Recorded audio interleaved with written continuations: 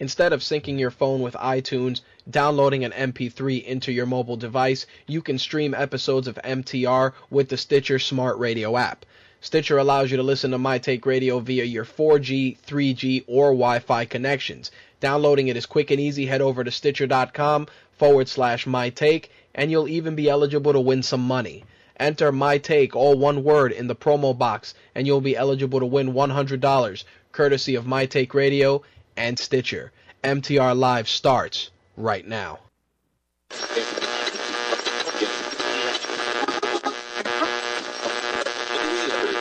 This coverage is live and uncensored, so if you have any small children present, you may want to have them leave the room.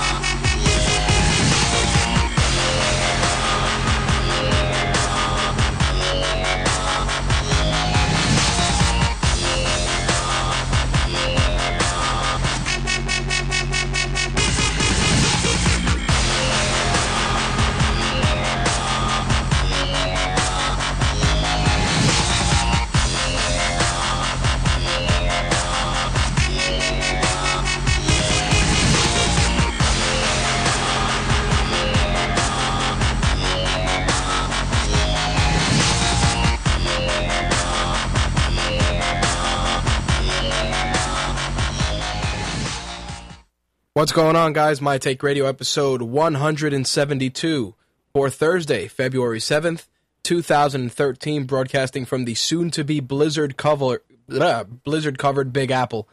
There you go, a little rattled to get things started. Of course, there was massive chaos over here in New York City as the impending storm Nemo prepares to make landfall later on this evening and probably hit us with some snow, some rain, etc., etc., etc.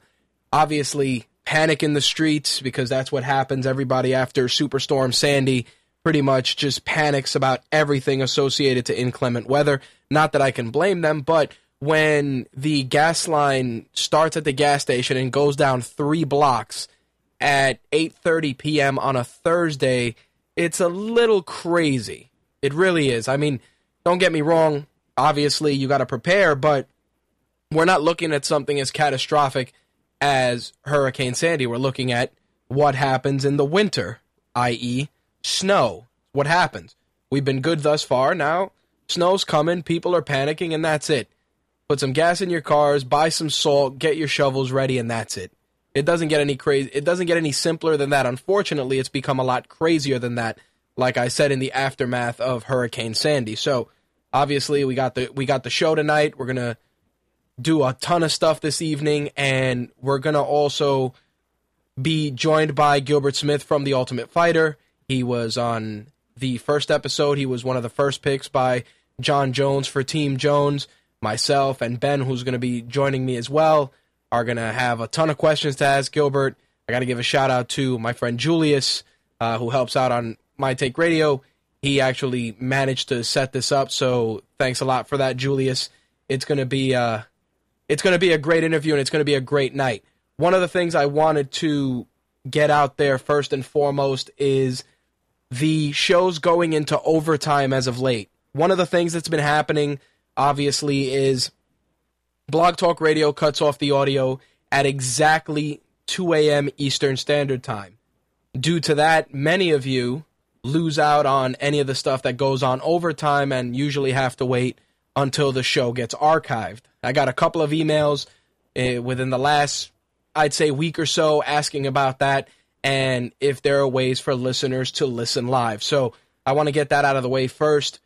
The show, in addition to being broadcast via Blog Talk Radio, is also simulcast on Mixlr.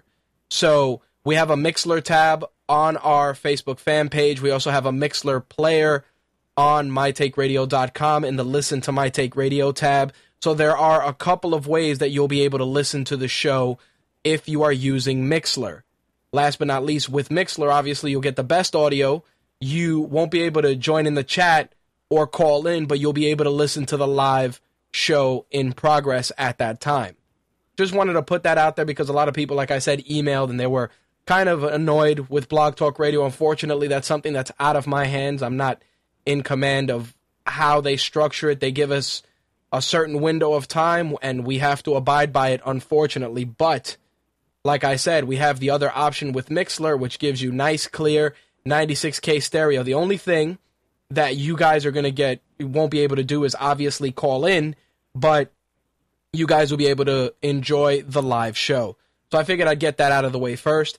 As always, our call-in number is 347-324-3541. Again, that call-in number is 347-324-3541. If you want to call in tonight and ask Gilbert any questions about The Ultimate Fighter, that's the number to use. Just make sure to hit option 1 and let Slick know that you have a question for the guest. If you want to leave any feedback, hit up our feedback line, 347-815-0687. That's 347-815-0MTR. All right, got a couple of different housekeeping things that need to be addressed and handled before we get into some of the stuff. First up, obviously, for those of you that went to MTR this afternoon, you will see that MTR was under maintenance. Now, MTR was under maintenance for a couple of reasons. We made some adjustments to our social media widget, which is there, which we had to previously take down due to some changes in Google's algorithm, which ended up causing issues on the site. The web developer, Erica, was kind enough to take care of that for us. She is a sweetheart. She did a lot of great stuff behind the scenes to make it nice and clean. Also, there's going to be some expansion. We're going to start doing a little bit more of quote-unquote, and this is a tentative title right now, but like geek lifestyle stuff, you know, cool shirts, cool toys, cosplay, things like that, because I share a lot of that with you guys on the fan page, and you guys love that stuff, but people that read the site have been asking why that stuff isn't in both places, which is an issue only because obviously the social media aspect of MTR is usually handled by myself or Slick or Andrea, and it's very easy for us to pop in, throw something up quickly on Facebook, and pop out and take care of our other stuff. With regards to writing content throughout the day, it's a little bit more difficult, but we're going to try and work on that and make sure that there's a consistent flow of content on both sides of the spectrum. Obviously, we got social media on lock between Facebook and Twitter, so I'm not worried about that in the least. I think that the big thing for me is just ensuring that you guys are getting content on both sides. So we're going to try and work on that in the coming weeks. Speaking of that, as usual, and this is something that we also added on the site, My Take Radio is always looking for full-time writers, but we're also accepting guest posts from a litany of people. I mean, you guys have seen guest posts on MTR before, but we're embracing that fully now. If you're interested in writing full-time for MTR, there is an application on the site you can write for us, and by filling that out, you can get the ball rolling. If you're interested in just doing a guest post basis type of a deal, we have that as well. There's a guest post application right under that as well. So that opens up both avenues. It can be a one-time thing or an ongoing thing, because at the end of the day, we want to get people's content out there. We want to keep our readers and our listeners entertained. And above all else, we want to help out the people that are interested in helping us. And if that allows them to build a portfolio and build a profile to get their stuff out there, we'll gladly be the vehicle for it. So if you're interested, click the tab on the site, and you can get the ball rolling with regards to that. I was recently notified that people were able to listen to MTR on Xbox Live. I don't understand how that works, because I went on Internet Explorer on Xbox Live, and the Blog Talk Radio player did not come out. So I don't know how some people are using Xbox Live to listen to the show. Those people that have reached out and said that it can be done, please forward whatever steps are taken to do that, because I really would like to test it and use that as another outlet to promote for listening to the show. So if you are listening to the show with your Xbox or PlayStation, let me know what you're using and how you're getting the audio out there, because I want to try and work that out as well. We got new episodes of MTR Beyond the Mic and Behind the Mic on the My Take Radio app, and they have also been released publicly. There is a new one that I recorded with Derek Samuels from Ingenious, which is going to be up hopefully tonight. That was supposed to be up earlier this week, but since we were dealing with all the site maintenance, I really didn't want to let it get lost in the shuffle and not get the attention it deserved. So be on the lookout for that. Hopefully, right after we wrap tonight's show, I can get in there and edit that stuff as well. All right, so there's a lot of stuff to talk about this week, and this particular bit of information has really bothered me, and it's a little inside for you guys, and you guys can take it however you choose. I was going to leave it for the gaming segment, but I really want to talk about it because it's really bothered me for the last few days since it was announced. Many of you guys know that we have a great relationship with Hip Hop Gamer. Hip Hop Gamer's been on the show. I've met Hip Hop Gamer off air. He's an amazing individual, a little crazy, but in a good way. He's crazy in the sense that he's passionate about what he does. He's passionate about the medium that he covers, and he delivers a unique and different type of media for gamers to consume. And with that, like anything else in life, you have your supporters and your detractors. So the reason I'm bringing him up is because earlier this week, the ECA announced that he was going to be their ambassador and their spokesperson. And of course, this is a tremendous accolade for Hip Hop Gamer. Obviously, being the voice of the gaming generation is a fantastic title to have. But with that, of course, were the countless different detractions from people, whether it was the way he portrays himself, the way he delivers his content, some of the colorful language that he's used in the past, hate speech, things of that nature. And I want to, first of all, get into this a little deeper, obviously in the gaming segment, but like I said, this is something that's bothered me because people are out there putting this man under the spotlight and acknowledging all his shortcomings and mistakes, but people fail to realize that nobody is perfect in the least.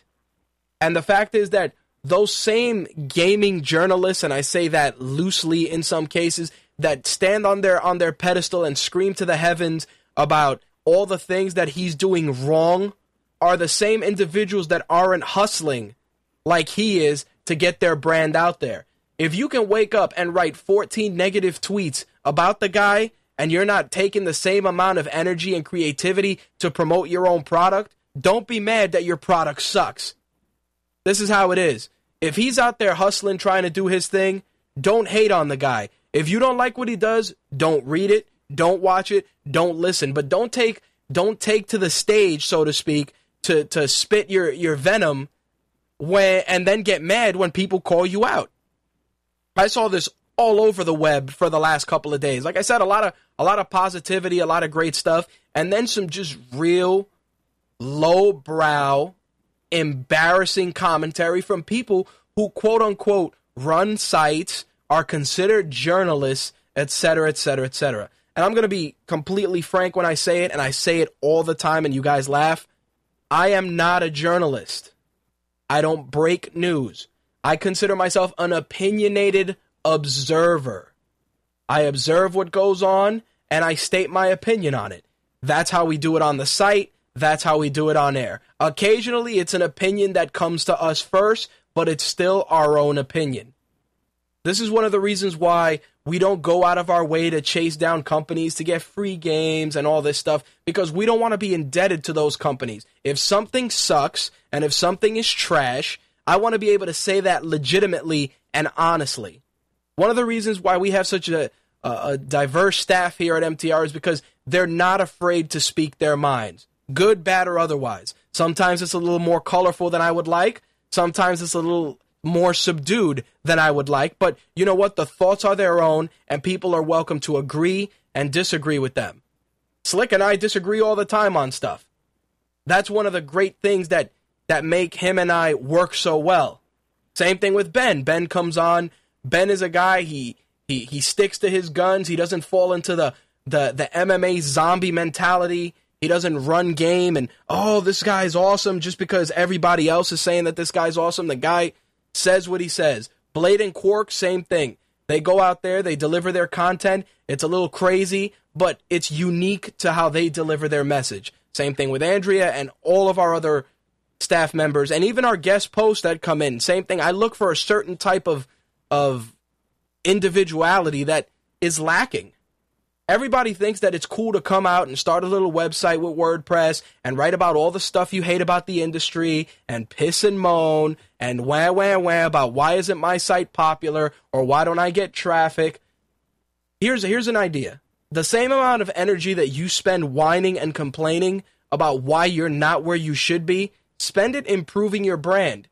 You know how many of these individuals complain that I go to their websites and they don't even have an email address to contact them? How are people going to reach out to you if you don't even take the 5 minutes to put your email address out there? Stop copying and pasting press releases and take the time to create great, unique content. I'm actually working on an article for the IAIB. For those of you that don't know, we're members of that, the International Association of Internet Broadcasters, and I'm writing an article on SEO, and SEO is just one of the many facets of what you need to do to ensure that your content is seen and your brand is recognized. And people don't do that. They don't. And then they complain of the situations that they're in. And like I said, I know Hip Hop Gamer. He's a tremendous individual. The way he delivers his content is an asset to the industry because he's one of the few guys that has pulled himself up by the bootstraps and has gotten inside. He's gotten inside the industry. Whether you love him or hate him, the guy is inside. And I guess a lot of people just don't like being outside. Simple as that. Don't complain about being at the cool kids' lunch table. Make yourself cool enough to get invited there. That's all I gotta say. It's a travesty that this is the quote unquote industry I'm a part of. And honestly, and I said this to Billy Nichols from Structure Gaming, it's like, look, man, I like being on the outside of the fishbowl looking in. That way, we're not indebted to anybody. We don't gotta come out of character and kiss any ass. It's not what we do. It's not. But nonetheless, in that regard, Hip Hop Gamer is actually coming back to MTR on February 21st. He'll be joining us. Obviously, the Sony announcement is the 20th, so he'll be on air with us on the 21st. And we're going to talk about his work with the ECA. We're going to talk about Hip Hop Gamer Inc. and some of the other projects that he's working on. And we're going to see how he responds to what's being said. And, we're going to press him with a couple of questions of our own. So I'm really looking forward to that. Just a reminder as well, Jason David Frank, who many of you may know as, obviously, Tommy the Green Ranger, Red Zeo Ranger, White Ranger, also a mixed martial artist. He will be appearing on MTR on the 28th, schedule permitting. As always, all this stuff is subject to change. So, with that said, I just want to get into MMA a little bit before Gilbert calls in, because we have a lot to discuss. So, let's get the ball rolling.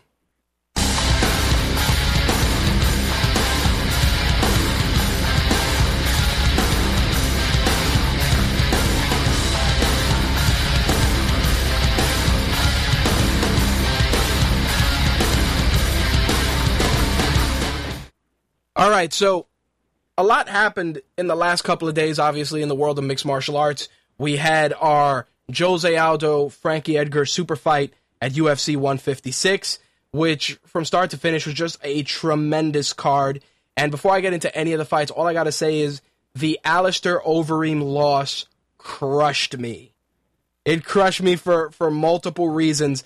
Obviously, as a pride mark, it really killed me because, the Reem is a guy who I've watched fight a long time, K1, Pride, etc. And I'm just a fan. I'm a fan of the guy. And when I found out he was going to fight Antonio Bigfoot Silva, I felt that he was going to walk through the guy. And needless to say, I was disappointed. I was disappointed mostly because he when you tell a guy that you're going to destroy him, it's one of those things where there's tremendous expectation. Tremendous expectation. And when you don't deliver, a lot is going to be said. Obviously, a lot of fighters discussed it. A lot of fighters went into detail about it. And they all had their things to say, and a lot of them weren't nice. But I want to just go through it with Ben before Gilbert comes in and we start the interview, just because I want to get his take on the card, and I want to go through some of the stuff. Ben, what's going on, dude? What's up, man? Not too much. Obviously, we got a busy night this evening, so let's get into this 156 business. Obviously, this Alistair Overeem, Antonio Silva business it killed me, dude. It killed me as a fan, just because, you know, you talk that epic level of shit and then you just get murder, death, killed out there. That's one thing that bugged me. But then the other thing is, a lot of fighters are like, well, that's what happens when you gotta fight clean. So I wanted to ask you, because, you know, you're a longtime fan. What did you think of the performance, and do you agree with what some of the fighters are saying? Well, I don't think it has anything to do with him fighting clean, per se, because he's still winning the first 10 or so minutes of the fight. And once again, no one's actually proven he's on steroids. I mean, I wouldn't be shocked if he's juiced up, but we don't know. But regardless, the people who haven't seen Overeem fight before this, before he got into being Uberine, he had 11 losses. 7 of those were by KO, and like brutal, violent KOs. He doesn't have the greatest chin, never has, and that's basically what happened. He got clipped by a 280-pound man. Like, that's gonna. It doesn't matter who it is that gets punched in the face. We've seen Cain Velasquez get knocked out. We've seen Junior Dos Santos get beat around the ring for 5 rounds. Like, heavyweights are gonna do heavyweight things and get hit by other heavyweights and get hurt. I don't think it has anything to do with him not being on steroids, because he was winning. Like, it wasn't like he was losing the entire fight. He was whooping his ass for 10 minutes. So, I don't know. It has nothing to do with steroids to me.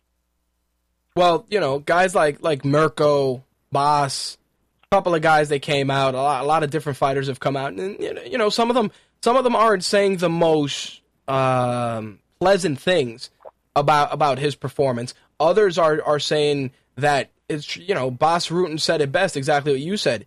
Tremendous athlete, but guy has a glass jaw. You know, that's just how it is. And it's not an insult to the guy. It's like, look, your job as a fighter is to go out there, give and take. And in this particular instance, like you said, 280 pound guy hits you. There's no turning back either way. Either you eat it and you got the chin for it, or you don't. Yeah, I mean, that's the whole thing. He's an amazing offensive fighter, but you hit him in the face, Overeem's probably either going to get knocked out or might quit. He's always been like that.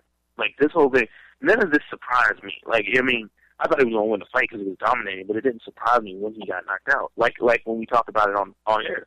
Like, it wouldn't, like I said, wouldn't shock me if he lost. I'm just not expecting him to. Right. Heavyweight MMA. There's only 2 heavyweights in the world that I don't think would lose or are going to be losing except to each other. Cain Velasquez and Junior Dos Santos. Everybody else is a step below them. Well, the thing about that, too, is the fact that you take a guy like Overeem, and like I said, I felt that it wasn't that he was dismissive of Silva, but I just felt that he didn't really take into consideration that this is a guy that beat Fedor. And regardless of what people say about Fedor's record, Fedor's legacy, Fedor's career, Fedor's Fedor. You know, this is a guy that whooped a lot of ass. Regardless, you know, however people view his record, Fedor's Fedor. When you're considering that the guy was fighting at that time what was considered the god of heavyweights, and took it to him with zero issue, that's a problem. Same thing with Fabricio Verdum. You look at Fabricio Verdum, nobody gave him the respect that he deserved until he took it to Fedor. Now everybody's like, oh, well, you know, Verdum is awesome now. You know, everybody's a big Verdum mark now because of it, even though the guy had the ability from the onset. Basically, I mean, and people also need to realize that by the time they were fighting Fedor, that wasn't proud of Fedor. That was Fedor at the end of his career. That's the end of his career. I need to hear that. I mean, people need to realize, man, Antonio Silva is a good heavyweight. He gets ripped up out of this heavyweight. That's just going to happen. He gets an asshole call for that fight. So people are talking about it's like Kane. Like I said in the article, like Kane, less than a year ago. Hey Ben, destroyed him. you're breaking up a bit. Hold on a second. Let me try and bring him back on. All right, let's try that again. Go ahead. Yeah, I can hear you. Just had you were starting to get some garbling.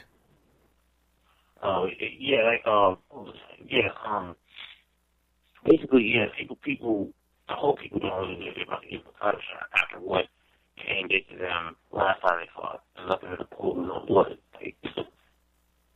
Well, that's something that everybody's talking about too. It's like Bigfoot Silva made a case beating a guy who was, for all intents and purposes, destined to get the next title shot. And he throws a big monkey wrench in the picture. But what you said also holds a lot of weight in the fact that last time he fought Cain Velasquez, it was, it was criminal the way that went down. But you also got to consider that Bigfoot Silva is a guy that's learning from his mistakes as he goes. Like initially, I always felt Bigfoot Silva felt that he had the advantage strictly because of his size. And he wasn't learning to apply that mass and that moveset to his complete game. Like that's a guy that said, I'm huge, I can just, lay on you and pound you out and I'll get a victory. Now he's realizing that there's more to it. He's becoming a more complete mixed martial artist, in my opinion. All that may be true. Still, if I want any different, he's going to take it down, get more.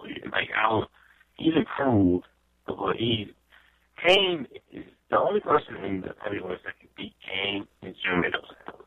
But I don't see any other thing beat him. I don't see anybody else beat him. Well, let's exclude JDS for a second. If you were the booker, and obviously you already had your JDS Kane fight, what fight would you book next for heavyweights? Between what, just Kane and JDS or title fight? Just anybody. Title fight. For a title fight, I'd give it for Verdun. I'd do Kane versus Verdun. There you go. I agree. Kane versus Verdun probably would be the next. But Josh Barnett decided not to come to the UFC. So.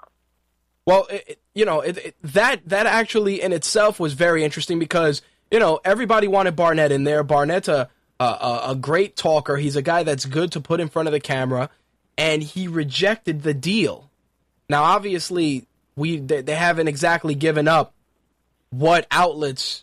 What factors contributed to that? Obviously, no outlets have shared that information, but the fact is that, were you shocked to hear that Barnett pretty much told the UFC, hell no? No, just because Barnett is that type of dude that is going to... I don't think that's the smartest thing to do just because what's he going to go do now? Fight in Bellator? Fight, one-off fights in Japan? That wasn't the smartest thing to do. But it doesn't shock me at all that he decided that he didn't want to fight the UFC. It doesn't shock me in the slightest, but I just don't think that was the smartest thing to do at all. I honestly felt that if you rejected a UFC deal at this point, it just raised a question to me what were you making initially?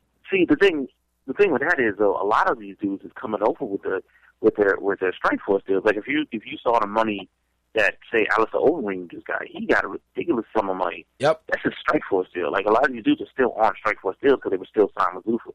So I'm interested to see, and I guess Barnett's deal was up. So Overeem, I don't know what they're offering. So.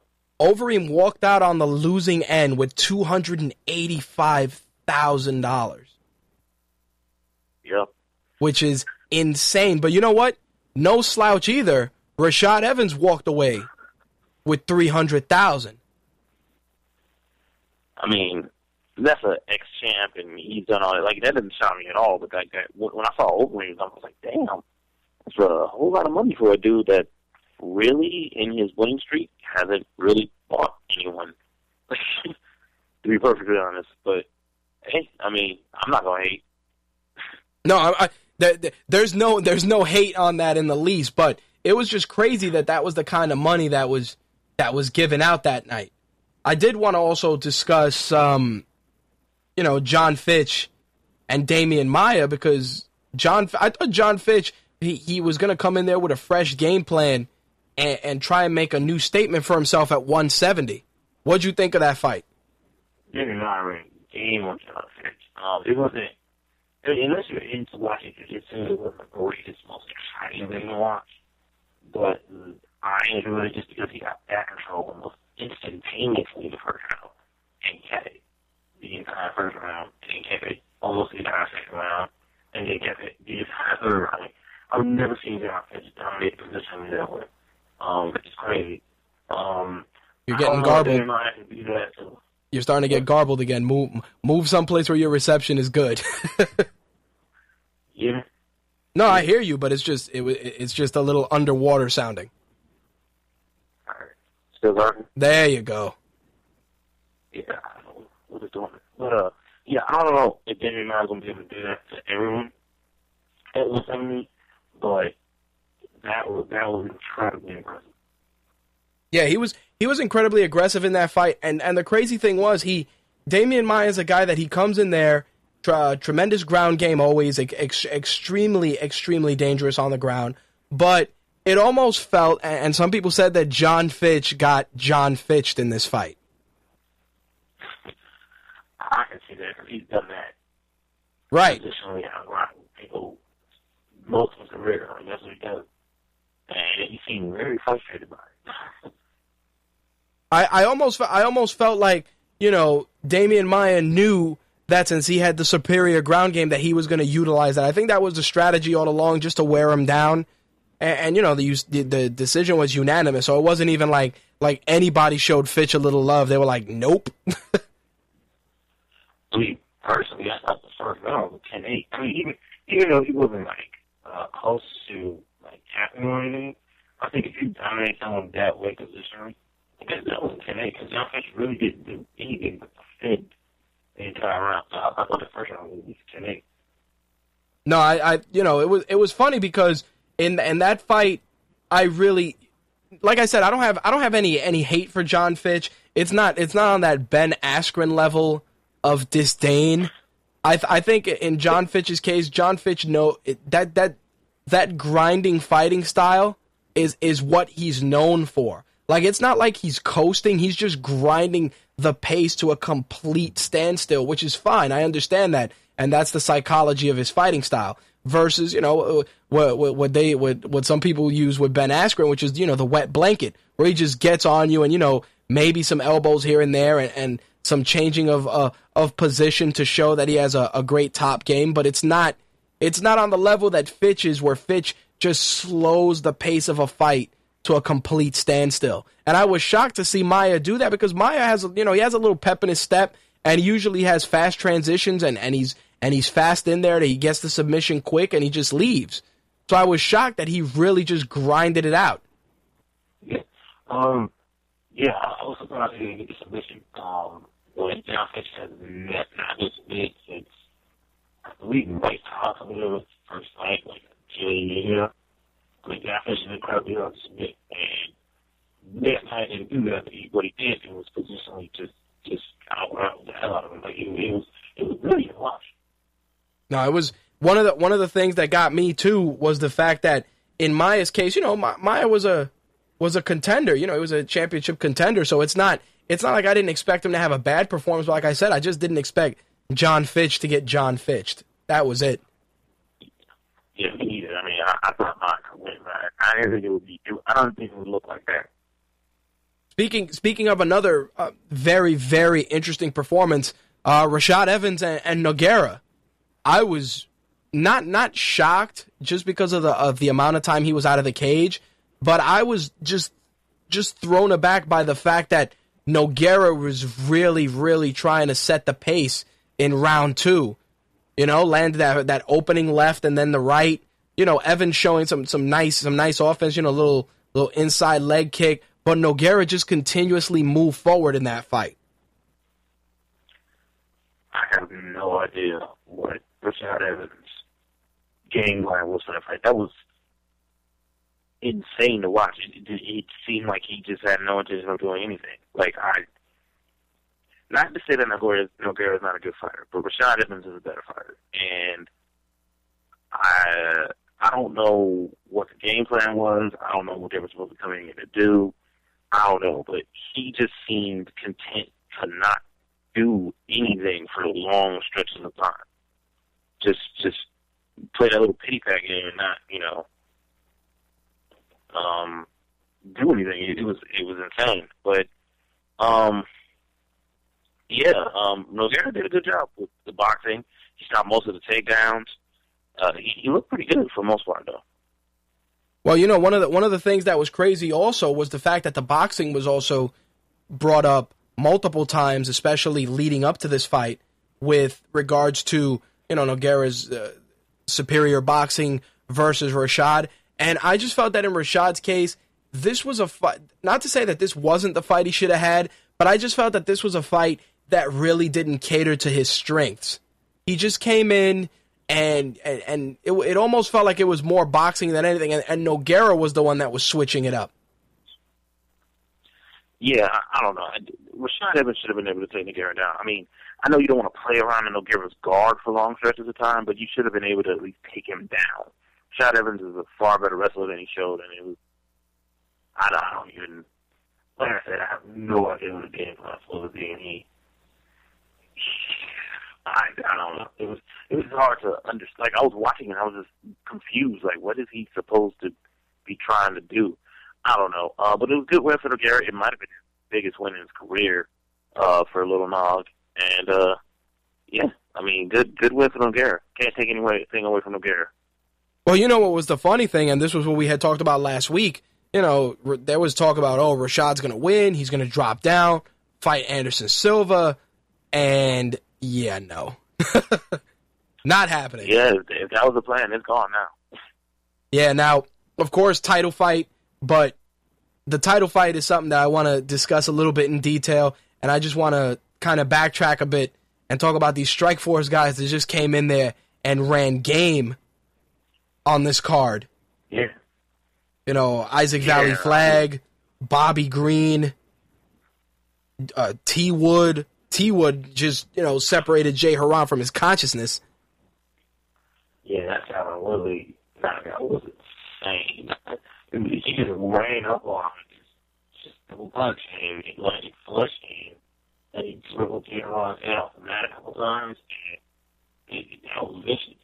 The Bobby Green fight was really good, too, because it was crazy. First of all, Ken Winslow, the referee, I don't think she should be referencing fights anymore. There was a couple fights in this on this a really long tangent. There was a couple fights that she refereed this card that she did a terrible job with Francisco Rivera, Edwin Figueroa fight where she basically let Edwin Figueroa get his brains beat out. And instead, Bobby Green up mid-punch. Like, I don't understand why he did it. But Bobby Green did a good job on Jacob Wilson helped some of that. I thought Jacob Wilson was going to go out on the green out, but he did a really good job of beating him up against a big one. And then Isaac Valley Flag, indeed, it was a really good fight. No, one of the things that got me with this fight, with all these Strikeforce guys, I think they all just came into the UFC with a serious chip on their shoulder, because it's like they were always looked at, and it's a terrible analogy, but they were always looked at as second-class citizens. It was always like, oh yeah, the Strikeforce guys, yeah, they're good, they're all right, but the elite guys fight in the UFC, and I'm sure it bothered a lot of these guys that was the association they had with the promotion. And honestly, I think Strikeforce had a tremendous talent pool before the UFC came in there and pretty much pillaged their roster. Honestly, they had probably some of the most dangerous guys that could go into the UFC and do major damage. I mean, not even talking about the Robbie Lawlers, the El Ninos, those guys, but just they had a talent pool of great young up and coming guys that are just as dangerous. Yeah, not everybody can come out Strikeforce now. I mean, a splash at this, but the ones that can, they're doing a really good job. I mean, Bobby Green, Isaac Valley Flag, I think they're going to be able to make some noise. And Tyron Woodley, if he continues to be this aggressive, he can make a whole lot of noise. I don't know if he'll be the champion or anything, but he will be able to make a lot of noise with that striking and wrestling race. I was just so impressed because obviously, Jay Haran's a veteran, and he's a guy that I expected to go in there, kind of push the pace a little bit, but I was just shocked that it ended so viciously, Yeah, I mean, he didn't really have time to do anything. Yeah, he just had to hit it. That was on it. I mean, he didn't have time to set up anything at all. It was brutal.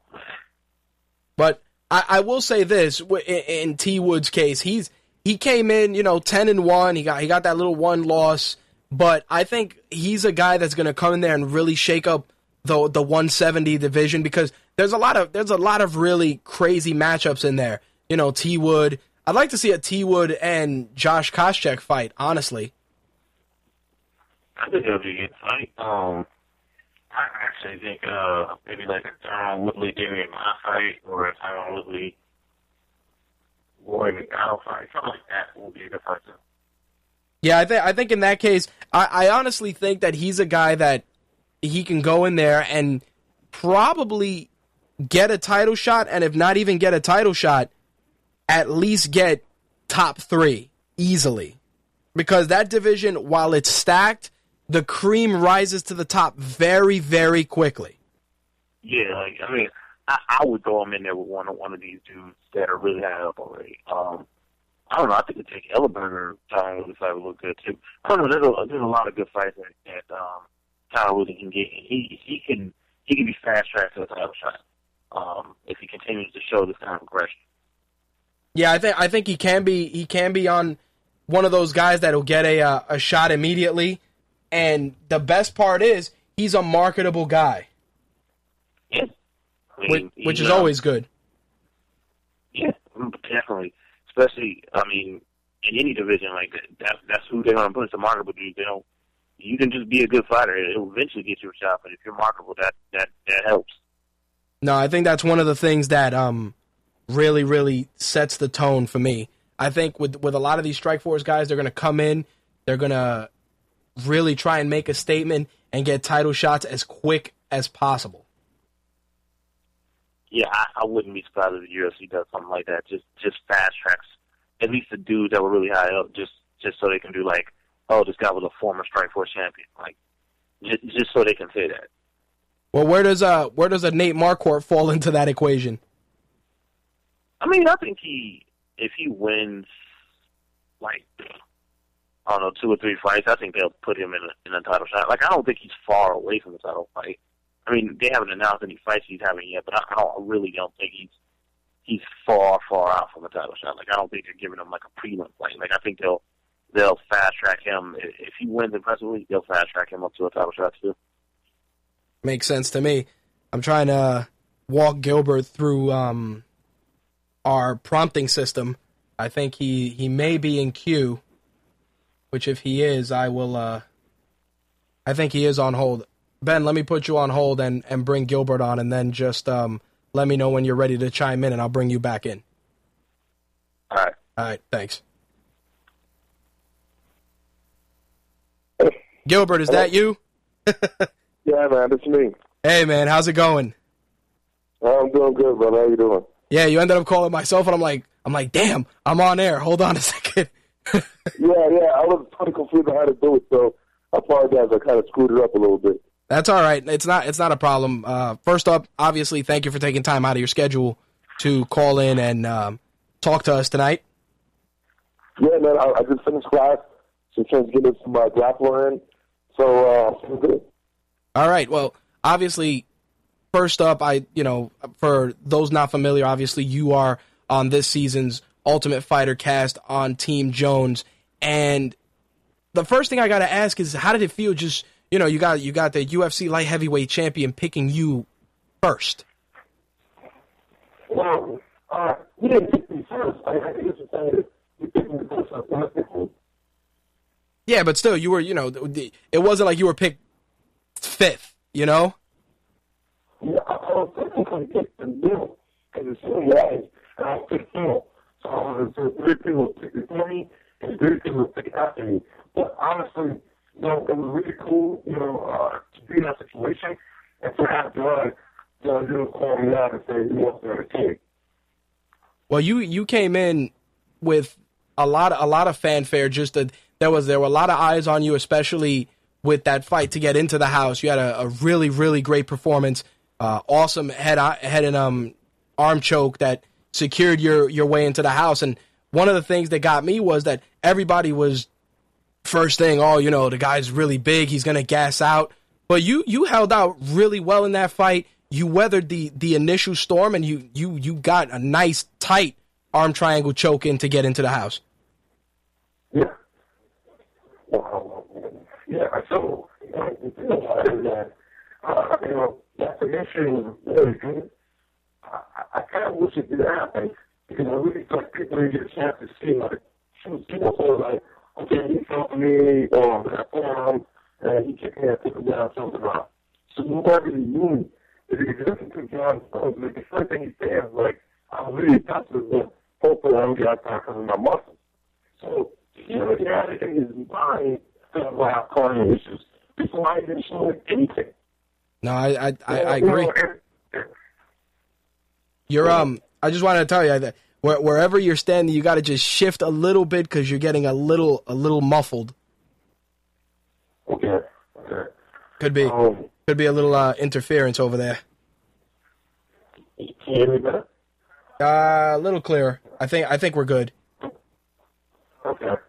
Yeah. So I was saying the first fight was really good. It kind of went according to plan because I didn't want to get injuries or take a long fight. I really want to show my dominance.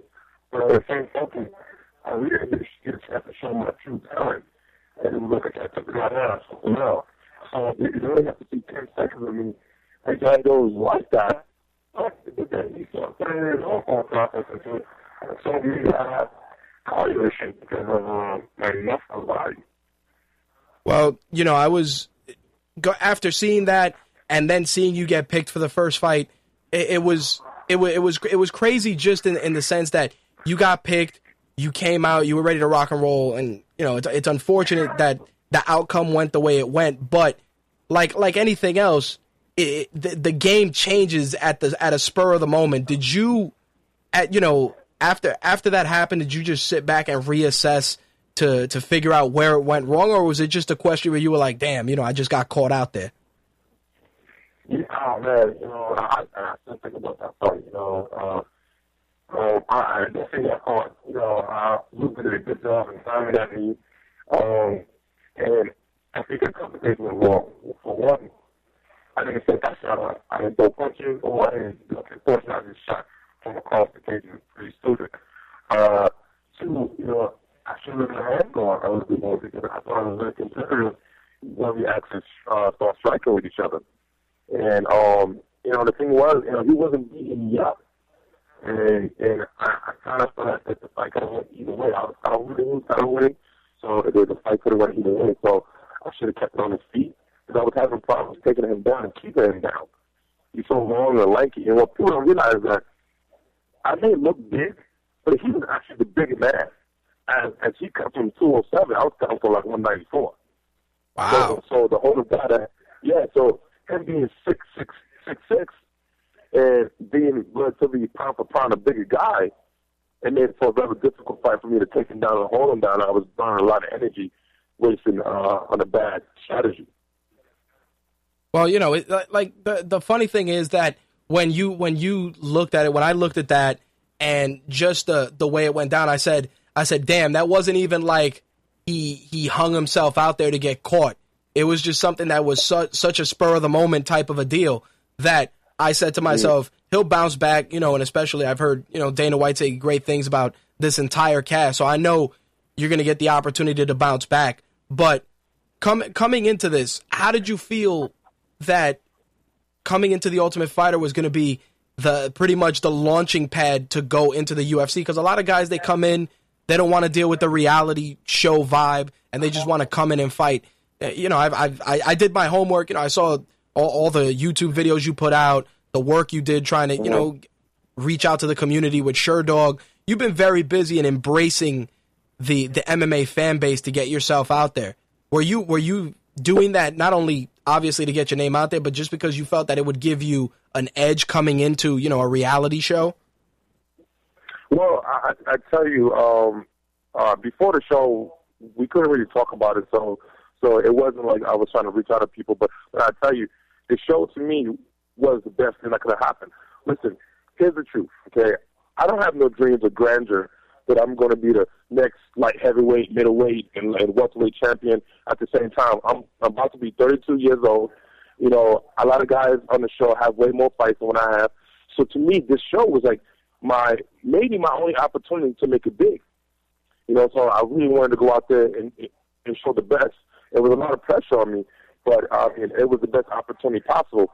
And thank God that Dana saw the talent on the show, and he's bringing everybody back. So I'm going to get a second opportunity to really showcase my talent and see if I can progress to the next level. But I love talking to the fans. I love reaching out to the fans.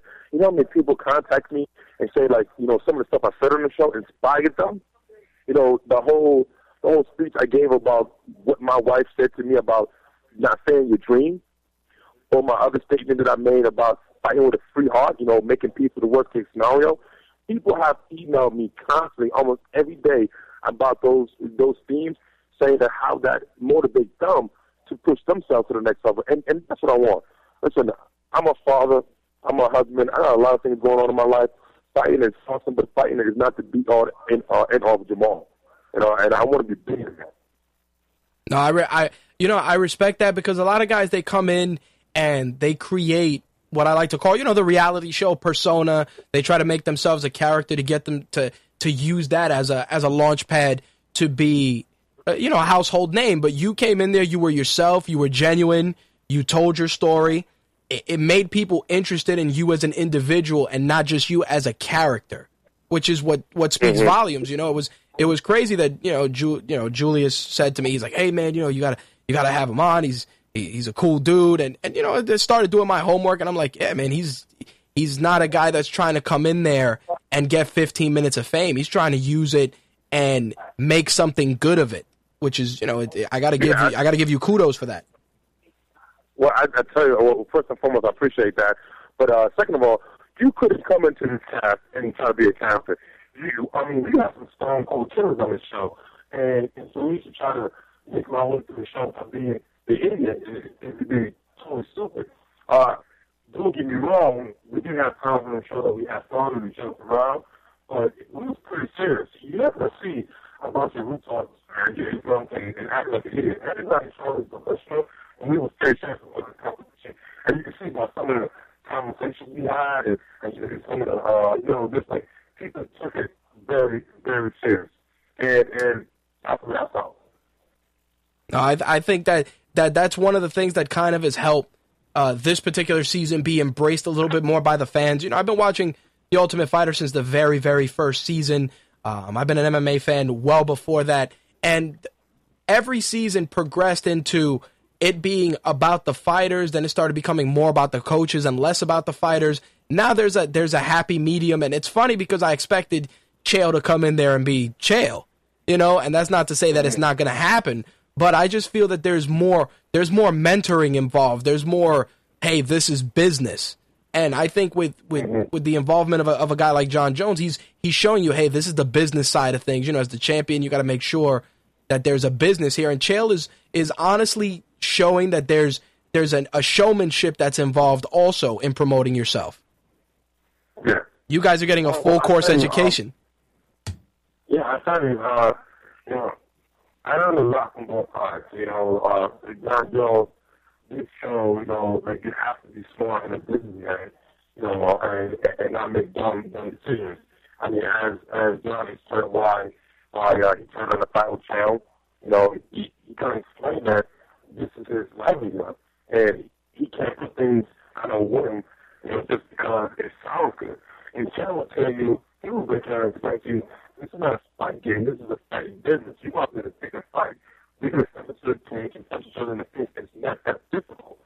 So that you could hurt yourself. I mean, and you guys both had so much knowledge and education. And it was an honor to be in the comments.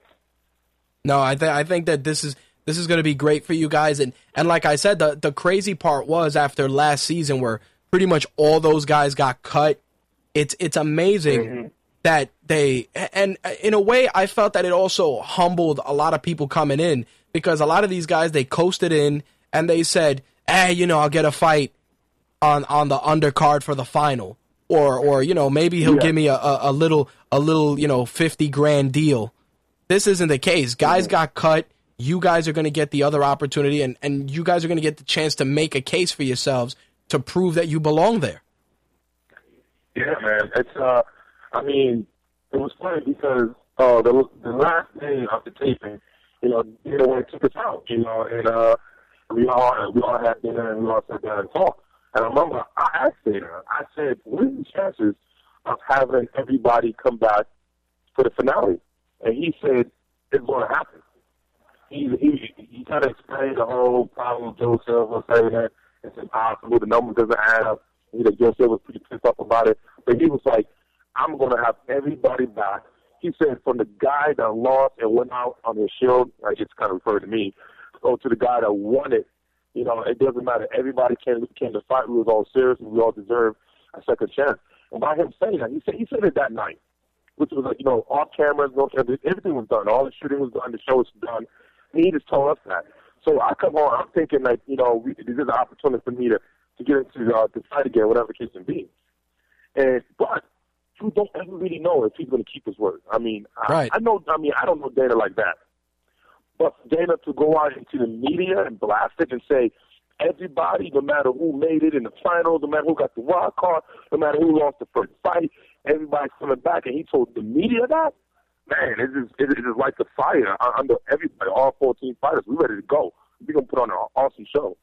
Well, you know, I with that in mind, coming back now after the show and catching up with your family, did it, and everybody's different, but did it help you feel closer to your family, just being separated and locked up from them for so long, and then you come back and it's just like, it's like getting close with them all over again?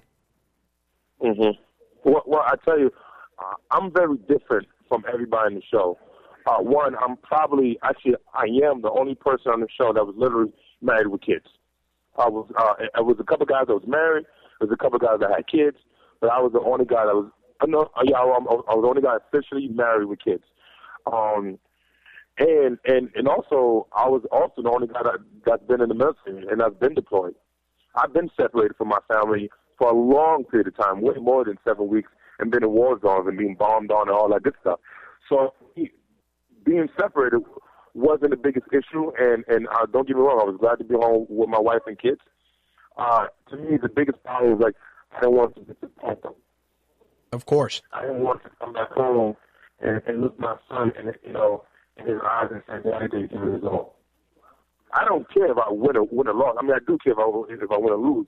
But as long as I win or lose, knowing that I gave it my all. That's the only way to do it. Afraid of, or more worried about. No, I respect that. You're saying it. You know, you want to go out there and you want to go out on your shield. You know, you want to go out there as a warrior.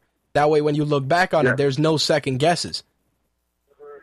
That's why it makes me so mad when I watch the episode and hear John Jones say, well, you know, I don't think cardio should ever be an issue while you lose a fight.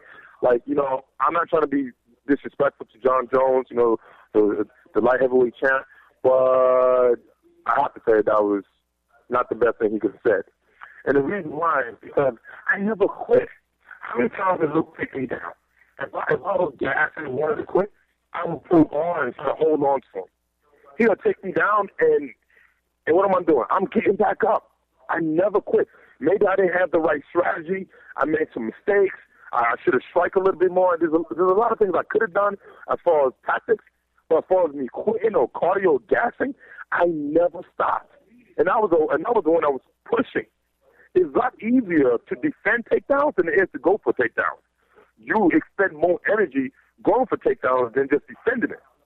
So I'm the one that's pushing the issue, pushing the fight in my realm, which is wrestling, grappling, whatever. And so for him to say that, didn't give me no props. They didn't say, well, Jamal kind of, he got caught. He never quit. He kept going. He's like, oh, I don't think hardship would be an issue. It's just, I didn't agree with it. I just over the Yeah, I'm sure when you looked at it afterwards, you're like, man, come on. And I can understand that frustration because it's very easy to sit outside the cage and even sit at home and play armchair booker, so to speak, sitting there saying, oh yeah, if I would have been in there, I would have done it like this. But there's a different mindset when that door closes and you flip on that switch. There's no game. There's a game plan at that point, but at the end of the day, that game plan kind of takes a back seat when the switch gets flipped, so to speak. Well, I tell you, like, if you look at the fact of Dubai, it was hard for me to watch it because even after I lost, I looked into my teammates' eyes, and like everybody wasn't like, come on, good job, we did your best. And they looked at me and I was like, hell yeah. And obviously, even Justin, man, was like, I don't want to talk to him, so whatever it is to be. When she said, this is asking a question, that's how you answer. Anyway, nobody really came up to me and was like, come on, man, you did it all, you did your best. And the first thing I was like, only I was the first fighter, I had the biggest disadvantage. I said, I'm 5'9", he was 6'6", he was the top guy. And I said, I thought I did relatively well. Considering that I just got caught. He beat me up. I didn't get beaten up. I didn't quit. I didn't gap. And I thought I was presenting myself to the best of my ability. Considering I was facing a lot of negativity on my own team. I was the first fight. I was against a lot of reach height. You know what I'm saying? So I thought I did well considering all the circumstances. And instead I thought I need to pass on my own team.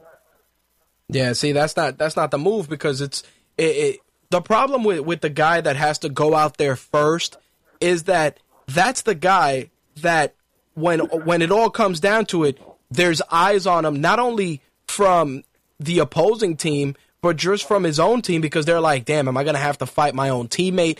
And for everybody to kind of just throw their hands up after that performance, it's a little messed up. But, I mean, it came down to the fact that they thought I lost control, of the team, for the team, I get control of the team finance so they could pick, the best I felt. In my personal opinion, I like the way they did it and how they handled the situation. He was like, I love it, whatever, it doesn't really matter. They didn't really care. You know what I'm saying? Like, at the end of the day, as Bubba and Josh and some of the other, Bubba got basically the main character, but like, well, this is about our career too, and we putting it on Jamal. Listen, by me losing the fight, I hurt your career. Because at the end of the day, it's your job to go out there and fight. You may not get your pick, but it doesn't mean you can't go out there and fight and still win. Right. If I lose my fight, then that affects my career. I'm done. I'm out the competition unless I get the wild card slot. So don't talk to me about your career, your situation, when I'm on the chopping block. Yep. That was just totally crazy to me. Yeah, it's tough. It's tough to have a guy sit there when you're looking at the guy and you're telling him, dude, are you walking in my shoes? It's like I'm on death row status right now. And you want to talk to me about how I should be worried about you. It's like, dude, I need to worry about me. And I understand that frustration because you're in a very unique predicament in the sense that it's like you got to go out there and show one way or the other, either wild card or on a card, either way, because that's the second look. That's the look that matters now. Yeah. And the thing is, honestly, nobody on my team really came up to me and talked to me, and expressed their concerns. And who knew how I would have reacted? Maybe I would have been like, if everybody would have sat me down, we talked like a team and say, Jamal, I really think that, we could do some different things. Maybe we could have came up with a better game plan instead of talking behind my back. Bro, it's like this. You talk behind my back, and then you want to come talk to me? It's a done deal. I don't want to hear you. Nope. It's kind of phony to me. Oh, that's one thing I've always said. It's like, look, man, I'd rather be hated for what I am than loved for what I'm not. So I'm just gonna come and tell it to you like it is. If somebody would have came to you and said, listen, dude, you know, you need to go out there and strike more. You got a background in boxing. Go out there and set the pace. You would have probably appreciated that regardless of the outcome because somebody showed interest and gave a damn. Yeah. And the truth is that it wasn't a whole team, and, you know, so I don't feel like I'm being so negative on my team. No, I can understand their circumstances because, like I said, everybody was serious about this. They wanted to be the champion or have the best shot at it. So I can understand at a certain degree how things could have got played wrongly, you know, or hastily because of the fact that there's so much pressure, especially our first fight, and everybody wants to try to control the situation. You know, I think when you look back, I think we all could have done some things different, and maybe that could have affected the outcome. At the end of the day, it doesn't matter. They put me and Luke in the cage. They shut the door. I came out, you know, a loser, and Luke came out the winner, and that's the way it went. But, you know, I'm still here, man, and I can't wait to the finale, and there's always a possibility I could get that wild card. So I tell people to keep watching. Yeah, man, I'm pumped either way. Like I said, I think that what you're doing and the way you're presenting yourself in a genuine fashion is the way to go. That there's no necessity to go out there and do things in a way that paints you poorly. You're a family man. You know, you served our country. You have discipline about you. So to make it seem like there was any sort of issues with regard to conditioning or anything, it would dictate that you have a lack of discipline, which coming out of the service is just impossible. Yeah, man. Yeah. I hear you. Especially with if you see how I train and in my other fights, you know, a lot of times, like, you know, people like see things and they tend to want to see the worst. Once again, you know, to play devil's advocate, you know, at least for other guys, they only had a couple of days to evaluate me, and they kind of decided to focus on the worst. And, you know, I guess they didn't really have a chance to really get to know me. And it's unfortunate because I think things could have played out a little different. You know, at the end of the day, we did kind of bond, and, you know, we became a stronger team afterwards. You know, but for me, it kind of sucked because I feel like I had to go through the worst.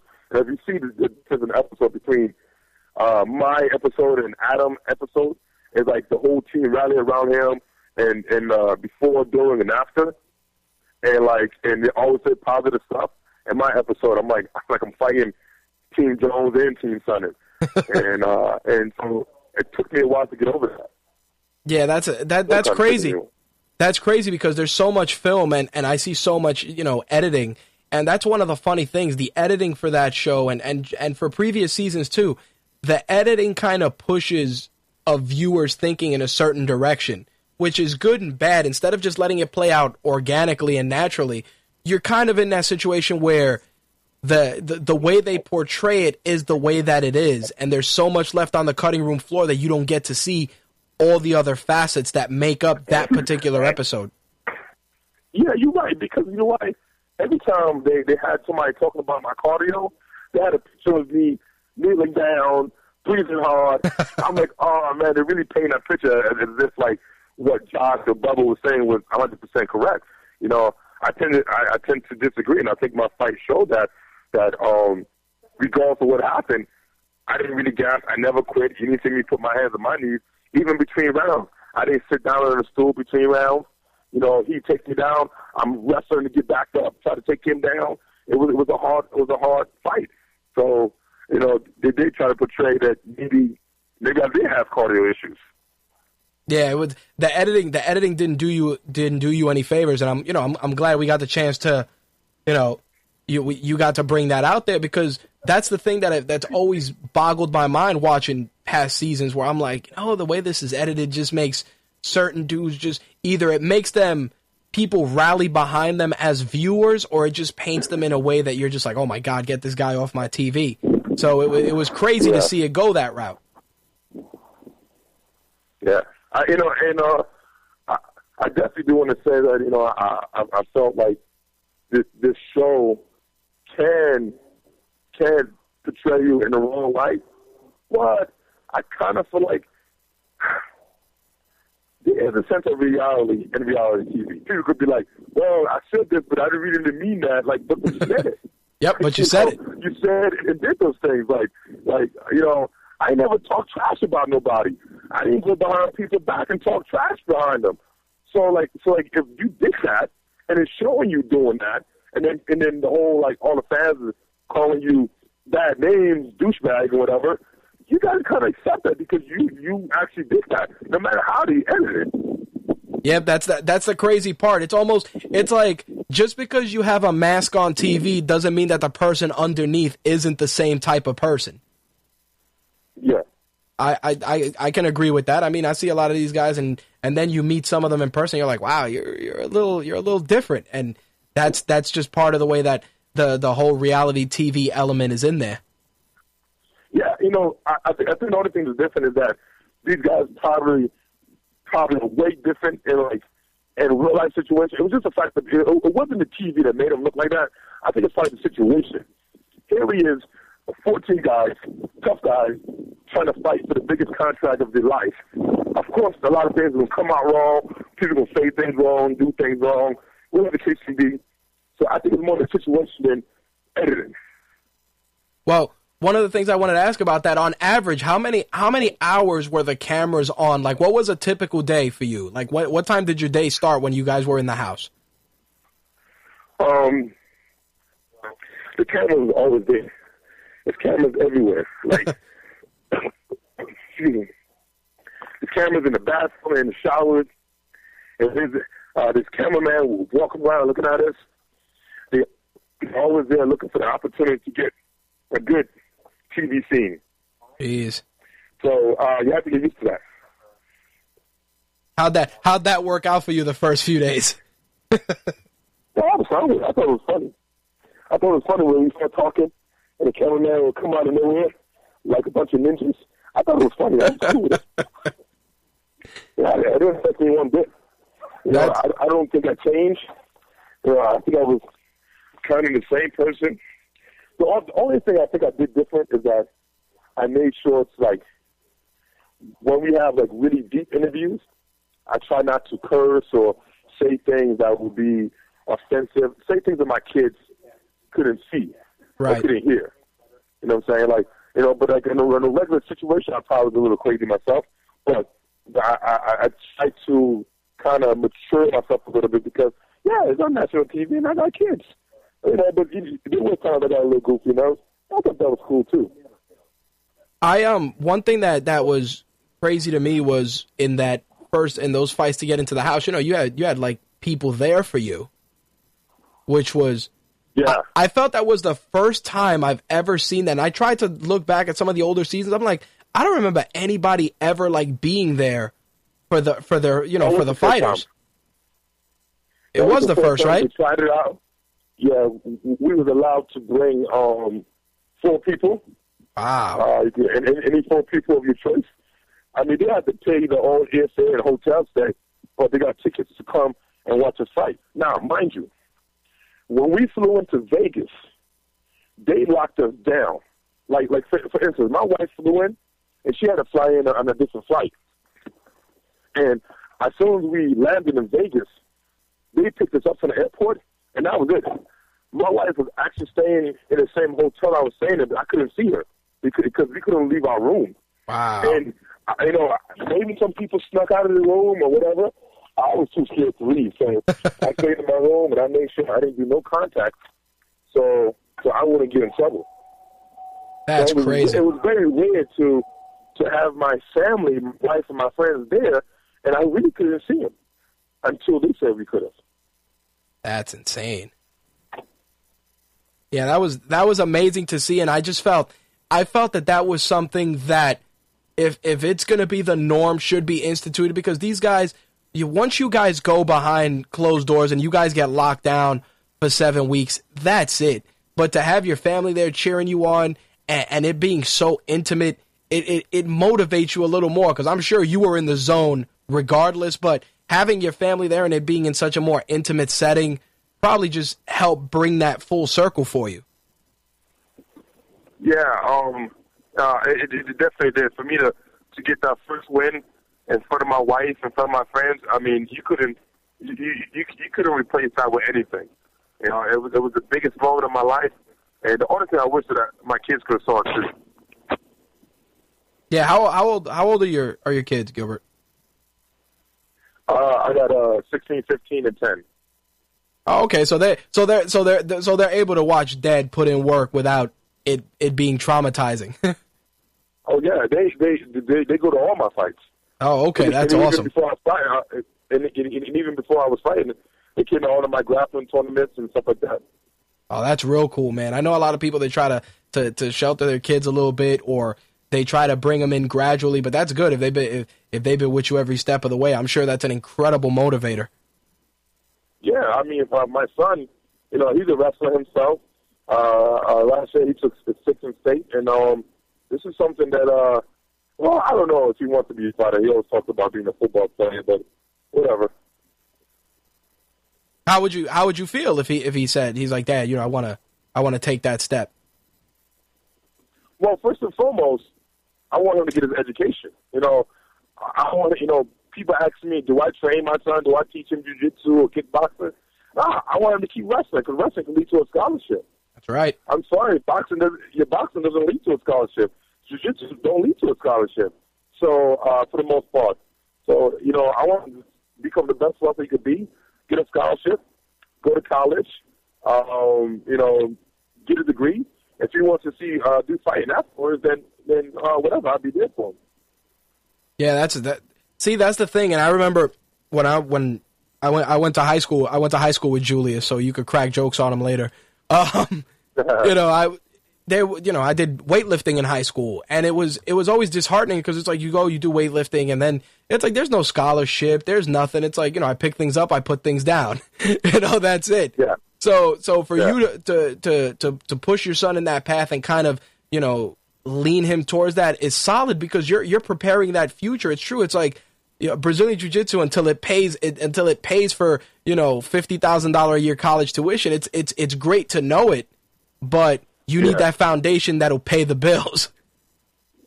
I mean, you know, he still practices jiu-jitsu and stuff like that, but, you know, I don't really push that too much before, because a lot of wrestling. So what people don't realize is that, you know, education is the biggest thing to me. Like right now, I'm in school. I'm working on my dual masters. I got about 3 classes left before I have a master's in project management and also a MBA.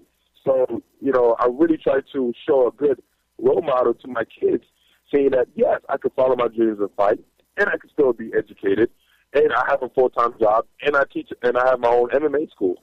So I really try to use my life as an inspiration to my kids and other people.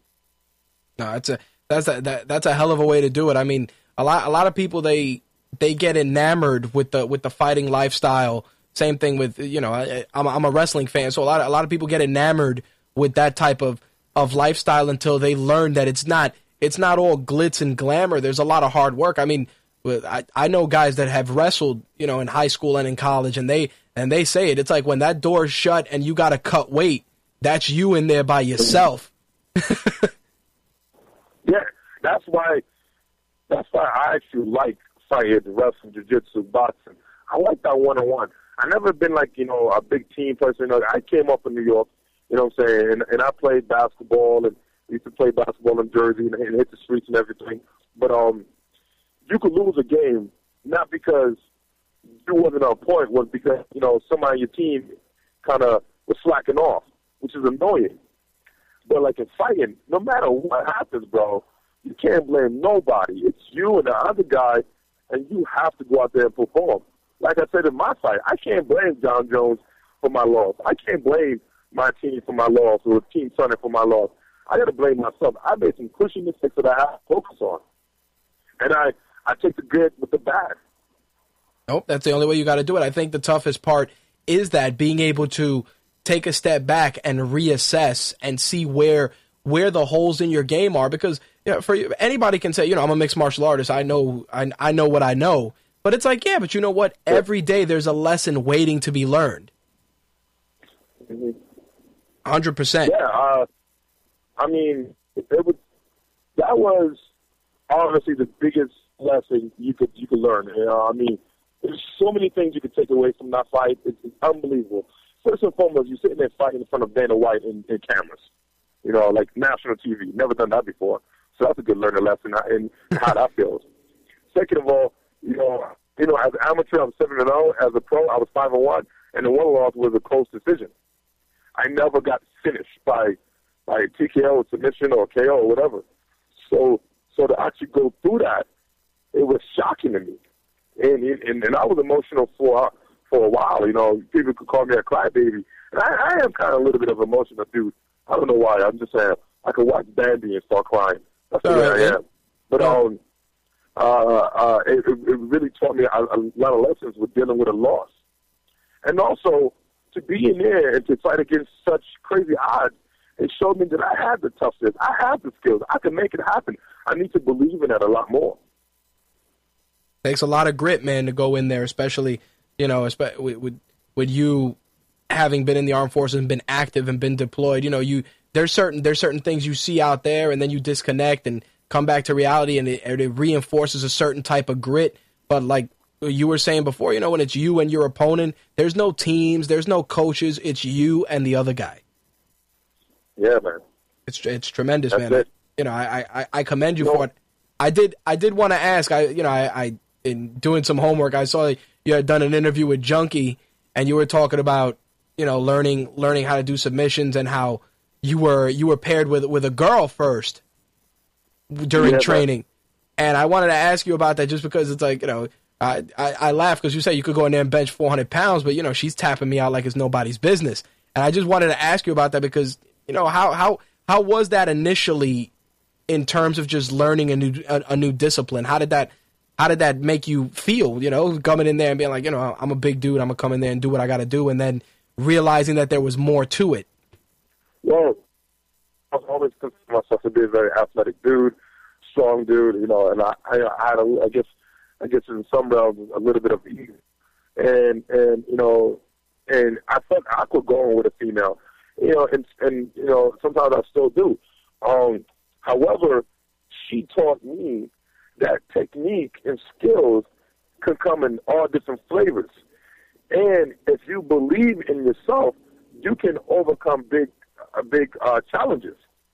And the fact that, you know, I bodybuilt for a little bit, and I probably was, you know, the basic meathead, you know, growing up. You know, I thought benching and squatting and curls get the girls. That's all that really mattered. You know, so I figured that, you know, my muscles should be enough to, like, beat anybody, at least somebody that was smaller than me. You know, so she proved me wrong, and I've been hooked ever since. You know, I actually don't know the girl name, nothing about her, and it's funny because she changed my life, and I'm not even sure if she even knows it. Yeah, that's insane. I like curls for the girls, because I remember all that. I remember that stuff in high school. I remember you going in there, squat, deadlift, bench, and it's like, yeah, you know, look at all this muscle, and it's like, if you're built like Tarzan and you get tapped, it's like, damn, you know, you're like, I didn't even get a move in. Yeah, man. Yeah, it's crazy because, you know, I'm actually my daytime job. I'm a master trainer at 24 Hour Fitness in Colorado Springs, and I see guys coming to the gym all the time doing meathead workouts. They bench, they grunt, and I'm like, man, I could probably bring in my 125 fighter and smash you. You don't even know. You know, I mean, to walk around with the arms out, you know, like, I was like, oh, okay, you got some muscles. I give you that. But you're not bad. You're not tough. No, I took martial arts when I was younger. I embraced the weights in high school, and that was my thing. But it was always training, and people laugh. They're like, oh, you know, why aren't you super big? And I'm like, look, man, I want to be strong to be able to pick up a refrigerator in my house, or, you know, if something falls on one of my sisters, I could pick it up off of them. Like I'm not in this to look pretty, you know? Yeah. And that's the mindset you got to take. Yeah, I mean, it's cool to have some beach muscles. You know, there's nothing, you know, wrong with that. But in this sport, you got to have functional strength. Yep. Not just strength, and there's a difference. Yeah, functional strength speaks volumes, because that's what gets you through that third round with 4 minutes left, that championship 5th round, functional strength, not pretty strength. Because right. Because if you look at it in my fight, like when Luke would take me down, functional strength is being able to get back up in awkward positions. Yep. Because I'm not gonna sit there and try to bench press him off me. Hell no. And I can't sit there and squat him off me because I'm not in those dominant positions. I'm in half guard trying to get up from the cage and this and that. This is all dealing with a lot of functional stability, balance, all that good stuff. Yeah, I mean, like to be on your back and try and walk out. That's something that's built from functional strength. That's a combination of multiple limbs, smaller muscle fibers, just trying to get up there and use that to your advantage because it's a very unnatural position. Yeah, man. Yeah, for sure. And even somebody like Luke that probably don't bench press as much. For him to be able, like when I took him down, for him to get back up is the same thing. Like he doesn't bench press, but he was able to use his leverage, his strength, and to get back up. So, when people look at our training and how we train, it's a lot different. And people have a misconception because I can't tell you how many times people have Facebook me and ask me how much I bench. I don't bench. Jeez. I mean, I take it back. I do bench, but I don't bench heavy. I don't bench a lot, and like I don't really work on my chest.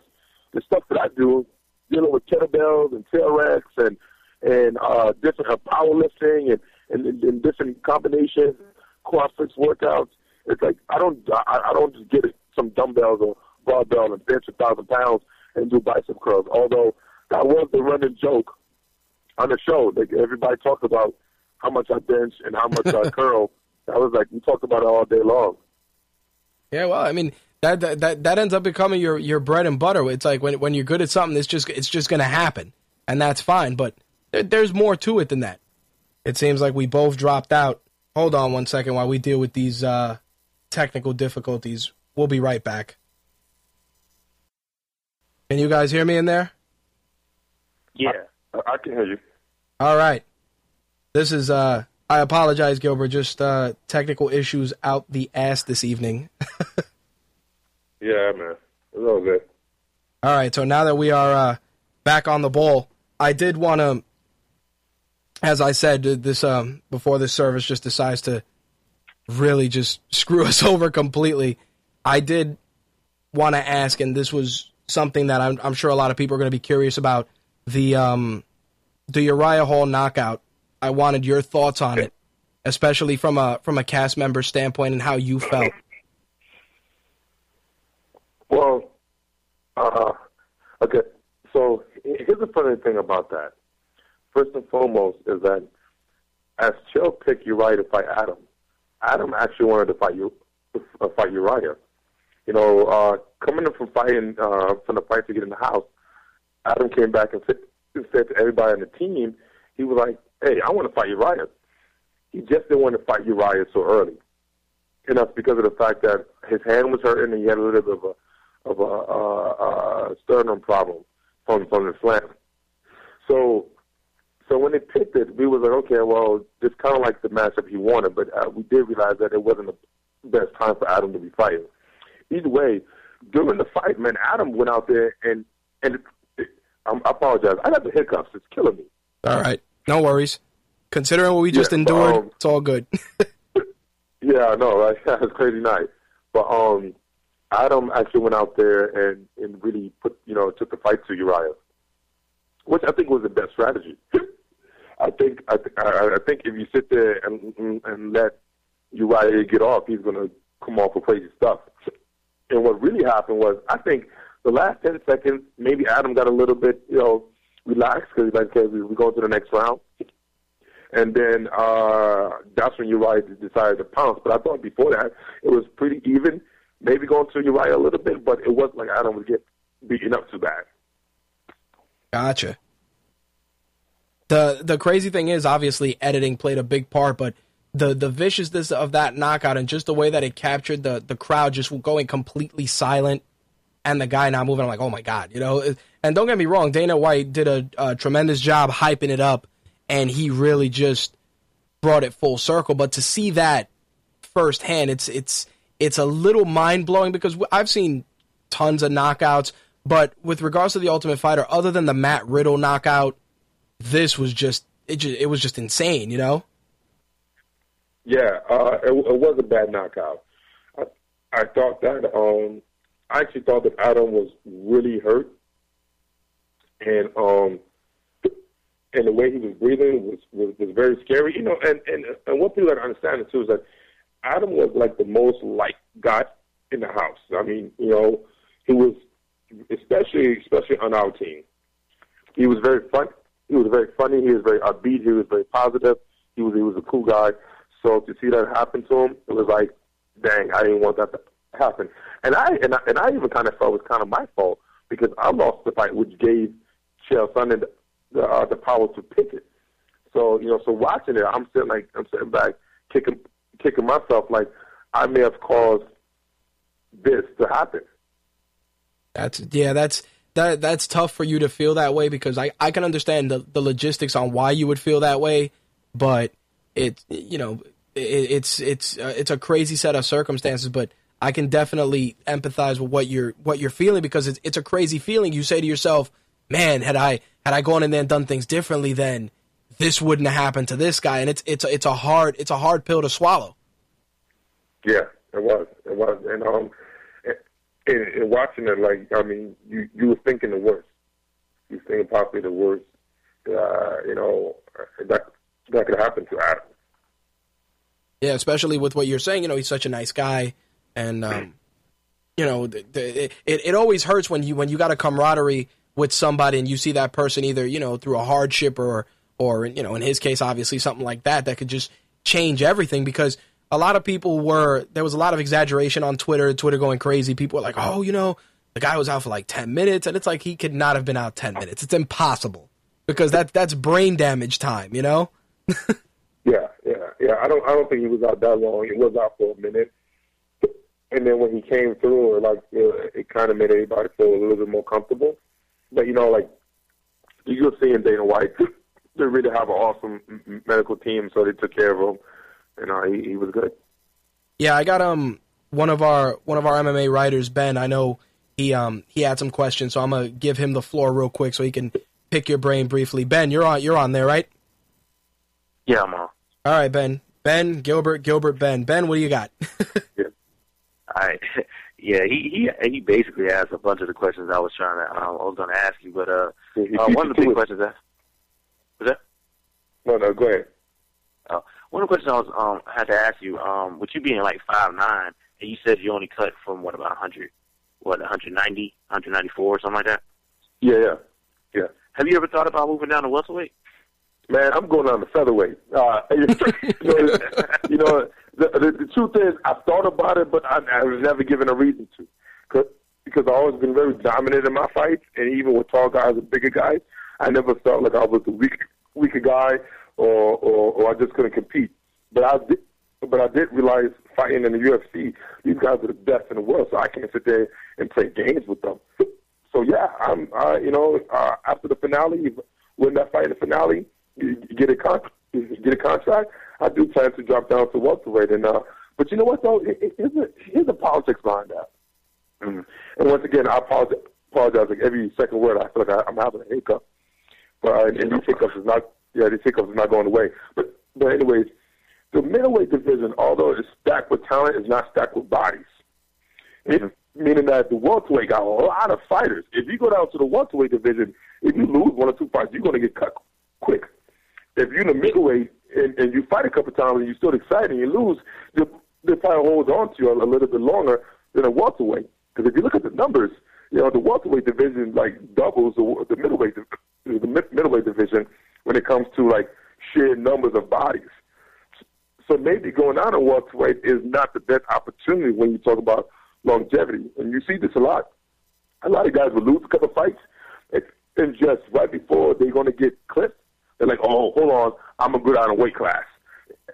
And that gives them like another career jump.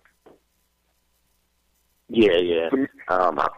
I get what you're saying, because you don't want to just drop down just because you want to drop down and know you have some sort of advantage. So I understand what you're saying.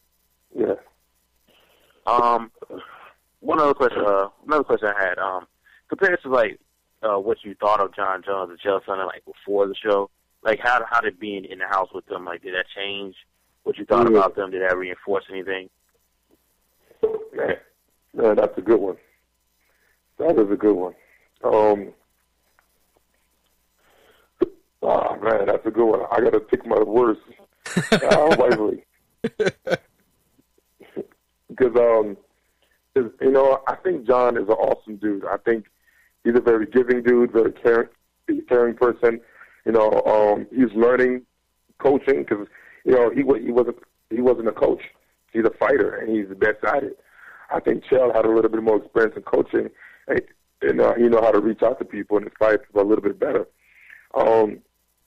I do think that I saw some things, that I didn't like, but I think it was just circumstances. The way I started that show, it was so awkward, so weird. I don't think me and John got off on the right foot, or he saw me in my best light. So like our relationship, I don't think was as best as it could have been. And the truth is, I kind of felt a little bit that, my biggest kind of enemy on the show was probably Bubba, and Bubba and John Jones is kind of a little bit like really close friends. So I don't know exactly the stuff that he told John Jones when I wasn't around. So I don't think John Jones saw me in my best view, and I think I kind of played off the way things like started off.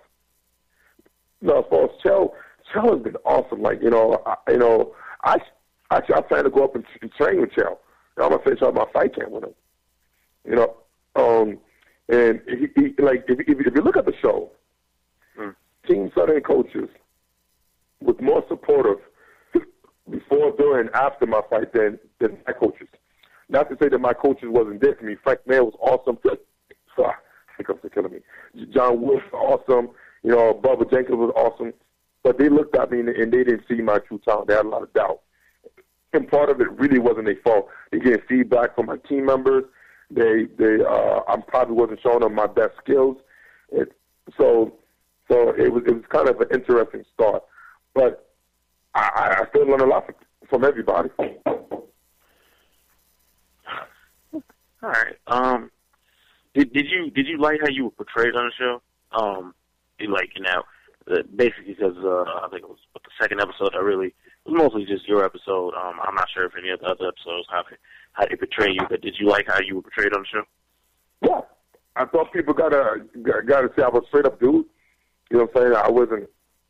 I could think that I'm a little bit emotional. I cried a couple times. But that's okay. I can admit that I could be emotional. That's fine. That doesn't mean that I'm not going to fight hard. But I wasn't an idiot, and I wasn't backing down. You know what I'm saying? And also, I wasn't there to play around and act stupid. So I have no qualms with the way I was portrayed. Okay. And basically, my last question: is this your first time trying out for the Ultimate Fighter? Because I know I've heard a lot of other fighters like, well, this is my second or third time, coming to the trials. Is this your first time trying? No. It was actually my third time. Oh. Wow. So I tried out 3 times. I actually tried out for the welterweight division. Interesting. It was last December 5th, I think. It was like almost my daughter's birthday. I went to Vegas and I tried out for the welterweight division, which would have been the Shane Carwin versus Roy Nelson season, which thank God I didn't make that season. You beat me to it. I was about to say that. Yeah. That season was no joke. I was like, oh man. Yeah, that season. I mean, it probably was some really great talent. So I don't want to disrespect none of the fighters on that show. That season almost killed the Ultimate Fighter. I agree, 110%. Yeah, that was the first season of Ultimate Fighter I made no effort to really watch after the first couple shows. Listen, I'm an MMA fanatic. We can sit down here and argue about who won this. Actually, I love that stuff. But I didn't watch. Maybe watched the first episode of that season 2. Yeah, it is incredible. But this season, I really enjoy how they changed it. The editing, it just feels more serious. It feels more like it feels based more around the fights than trying to be the big brother with fights. It just seems more like this is more serious. It is. I mean, there was so much pressure in the season.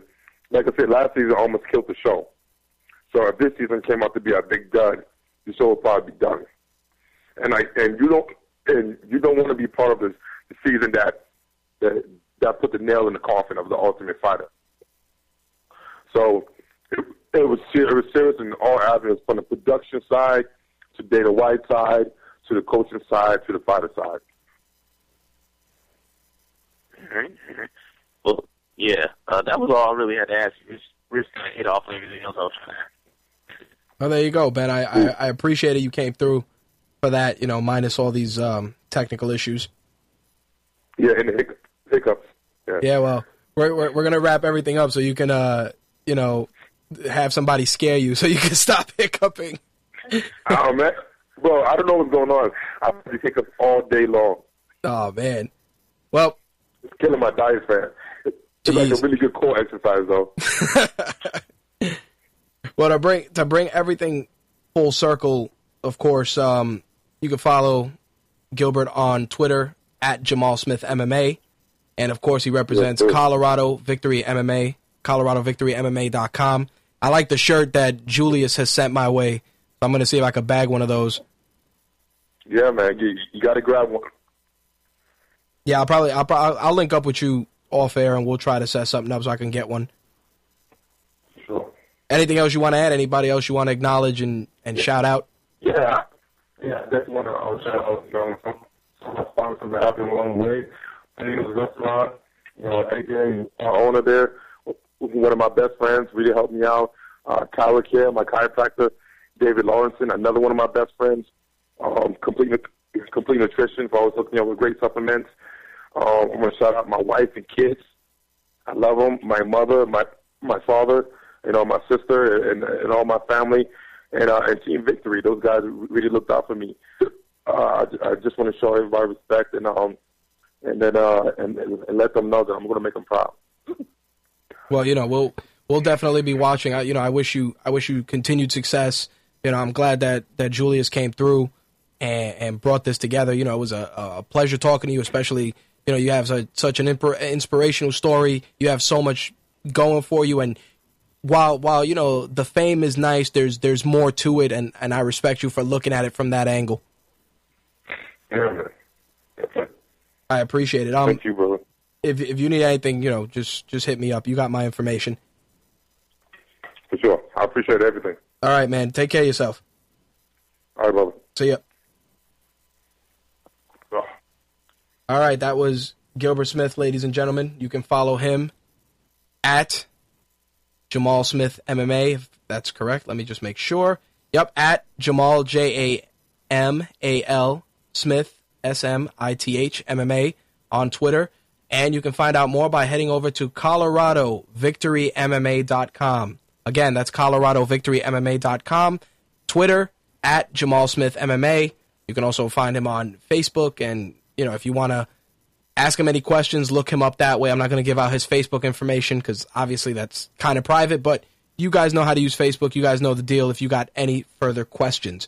Very interesting turn of events that we had this evening, which normally at this point I would explode into a expletive-laden rant about Blog Talk Radio. But here's the funny thing. Right now I am looking at my switchboard at 5 to 1 in the morning, and it shows that I am dialed into my switchboard still as the host, which clearly, from what you guys noticed for the last, hour or so, was not the case.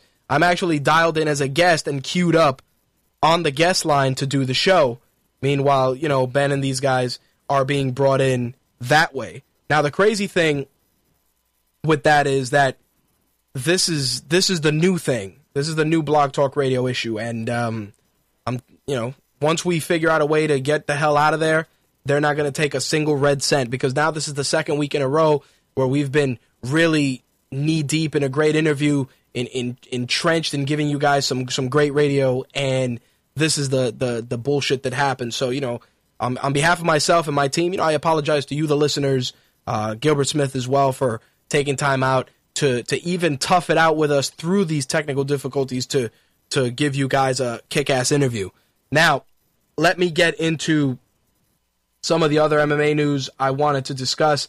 Obviously, we had a new episode of The Ultimate Fighter this week, which was, of course, the big, historic, yada, yada, yada. You guys know the deal with, obviously, Uriah Hall and the Uriah Hall knockout, which, if you haven't seen it at this point, shame on you. YouTube is your friend. But Uriah Hall, Team Son, and Adam Sella, great fight, very competitive. Then Uriah Hall knockout with a spinning back kick. Adam Sella just hit the ground. It was a brutal and vicious knockout. Probably one of the most devastating knockouts I've seen. I mean, a lot of people, including Matt Riddle, have made a case for his knockout, which, he broke the guy's jaw in 3 places. And I agree that was a very devastating and brutal knockout, and I respect that. But you also have to take into consideration that in the history of this show, to only have 2 super devastatingly nasty knockouts is something that's just a testament to the caliber of fighters that are there. Not to say that these fighters aren't going out there and giving it their all, but to see things like that, it just shows that there's so much untapped talent out there. While the UFC obviously is home to some of the best fighters in the world, there's still dozens upon dozens of great talent still out there, untouched, unblemished, and they haven't even got an eye on them yet, that are probably going to pave the way as the mixed martial artists of the future. So, again, The Ultimate Fighter and shows falling under that same banner, and including shows that actually spotlight the fighters a little deeper. It really serves to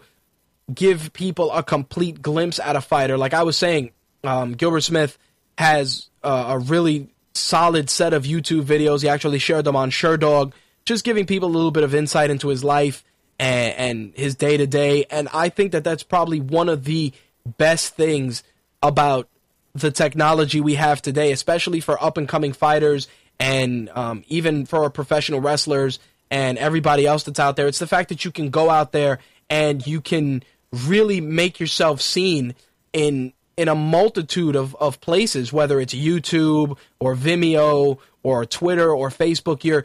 You're afforded the opportunity to get yourself out there and establish yourself as a household name, which is tremendous.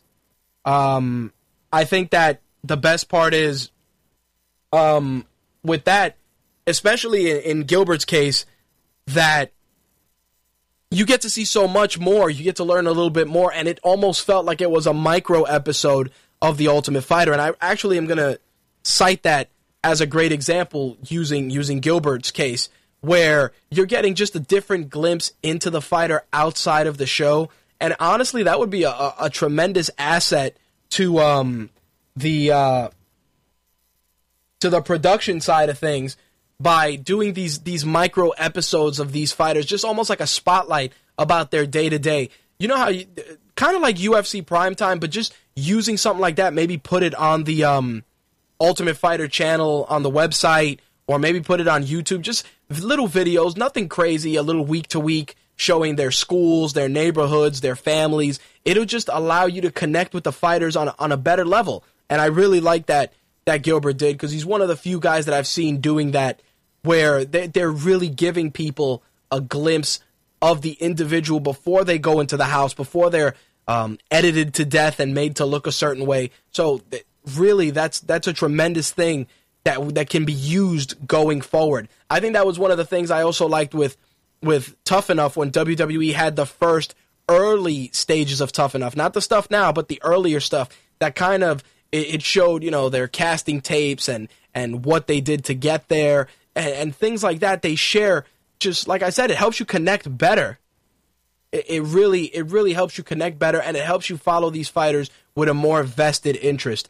Like I said, when when Julius told me about Gilbert and I started doing my homework and getting ready to set up the interview, it was good to see that here's an individual, like a lot of these new fighters coming up, that really embraced these outlets of social media and were actually fully aware that they can touch their fan base directly. And I think it just speaks volumes of how the sport is evolving. You don't wake up tomorrow as a fan of, say, Ray Lewis, and you're able to go to Ray Lewis's Facebook and connect with Ray Lewis, or you're not able to really go on Twitter and connect with Ray Lewis directly.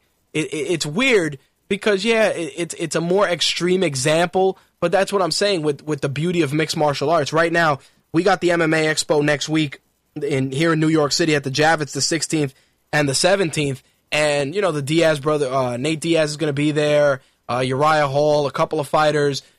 There's going to be a booth there for East Coast MMA, which is one of the MMA shops here in New York City, one in Brooklyn and one out on the island. And to be able to go to one of these events and just connect with with one of your favorite fighters or just a fan favorite and talk to them and pick their brain a little bit in a casual atmosphere, it's not the same with one of your favorite basketball players or one of your favorite football players. It's different. And that's one of the things as a fan that I really, really, really enjoy.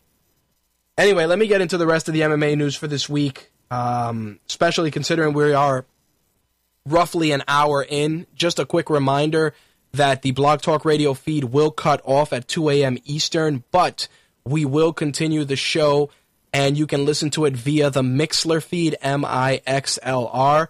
Do yourselves a favor, make sure to go to our Facebook fan page. You can click the Mixlr tab there and listen to the show that way. I'm going to also remind you guys about that. Closer to the 2 a.m. mark, I'm sure you guys will hear the English lady come on and give me shit for the show ending. So just a quick reminder. Anyway, let me get into the other MMA news. Obviously, when Ben was on, we were talking about some of the fighter salaries. Like I said, Alistair Overeem made $285,000. Rashad Evans made $300,000. Frankie Edgar made $120,000, and Jose Aldo made $240,000. Now, crazy as it may sound, Damian Maia made $120,000. That includes a $60,000 win bonus, compared to John Fitch's $66,000. Joseph Benavidez made $60,000. That included a $30,000 win bonus to Ian McCall's $9,000. It's incredible the huge differences in certain fighter pay, but you also got to take into consideration that these figures don't include deductions for insurance, licenses, and taxes. These figures also do not include money paid by sponsors, which sometimes can be for can be a big portion of a fighter's income. Josh Coleman in the Mixlr chat asked if that's a salary for one fight. Yes, my friend, it is a salary for one fight. Alistair Overeem made $285,000 for one evening's work. So did Rashad Evans, making $300,000, etc., etc., etc.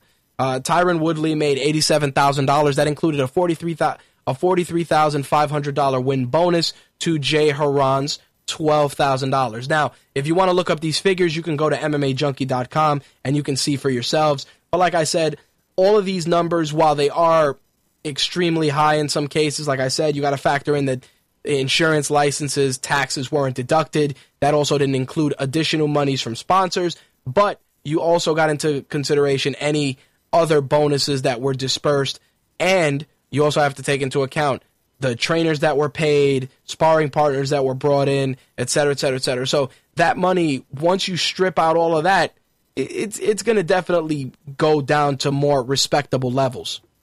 Now, while we're on the subject of fighter salaries and metrics and things like that becoming public, it seems that the UFC has decided to embrace and create their own official ranking system. They're partnering with Fight Metric to provide UFC fighter rankings, which were released on the web earlier this week. I got to check them out. I didn't get a chance to clip them and throw them in my show notes, but like anything else, when you are on the subject of rankings, you're looking at it from the standpoint that the rankings are something that are going to really, really, really cause a lot of discussion. Primarily because that's one of those things where there's so much interpretation out there. Like, why is this guy ranked number 3 when he should be ranked number 5? Why is the number 5 guy up in the number 2 slot? What things things are going to be involved in making a fighter rank higher than another fighter, it's going to raise a ton of questions. And it's going to be good and bad, but at least now the UFC has their own system. What's going to happen is the voting, the way it works is the Fight Metric rankings are going to poll opinions from sports media worldwide. And, of course, this is going to be recognized by the UFC, and it's going to be integrated into broadcasts and featured on UFC.com. Now, what's going to happen is that the voting is going to open to the media immediately after each event, with the results made available on UFC.com within 24 hours. So it's going to be based on more so polling opinions from sports media than some sort of a governing body, which, again, is going to raise a lot of questions because everybody has their own opinions, and these things are going to factor in, and maybe 3 out of 5 don't like, I don't know, Nick Diaz. So just because they have a bias against Nick Diaz, it may affect his ranking, which to me is something of great, great concern. Now, of course, with that in mind, if there was a governing body of mixed martial arts that dispersed those rankings as well, that would also cause issue. But it's good to see that things are starting to become more clear when it comes to ranking fighters. Obviously, we can all create rankings. We can have rankings. Middle Easy can have rankings. MMA Junkie can have rankings. But now you have one standard that's open for interpretation by everyone, but at least it's recognized by one major promotion. Obviously, those rankings are going to differ from how Bellator sees fighters, or how Titan Fighting Championship sees fighters, or how ONE FC sees fighters. But again, for the UFC, I think this is a step in the right direction. It starts giving people a better glimpse. It raises a lot of conversation, and it just continues to get fighters out there, especially when you're taking into consideration that sports media worldwide are going to be asked about some of these fighters, many of which they may have not even heard of, and it's going to give them a chance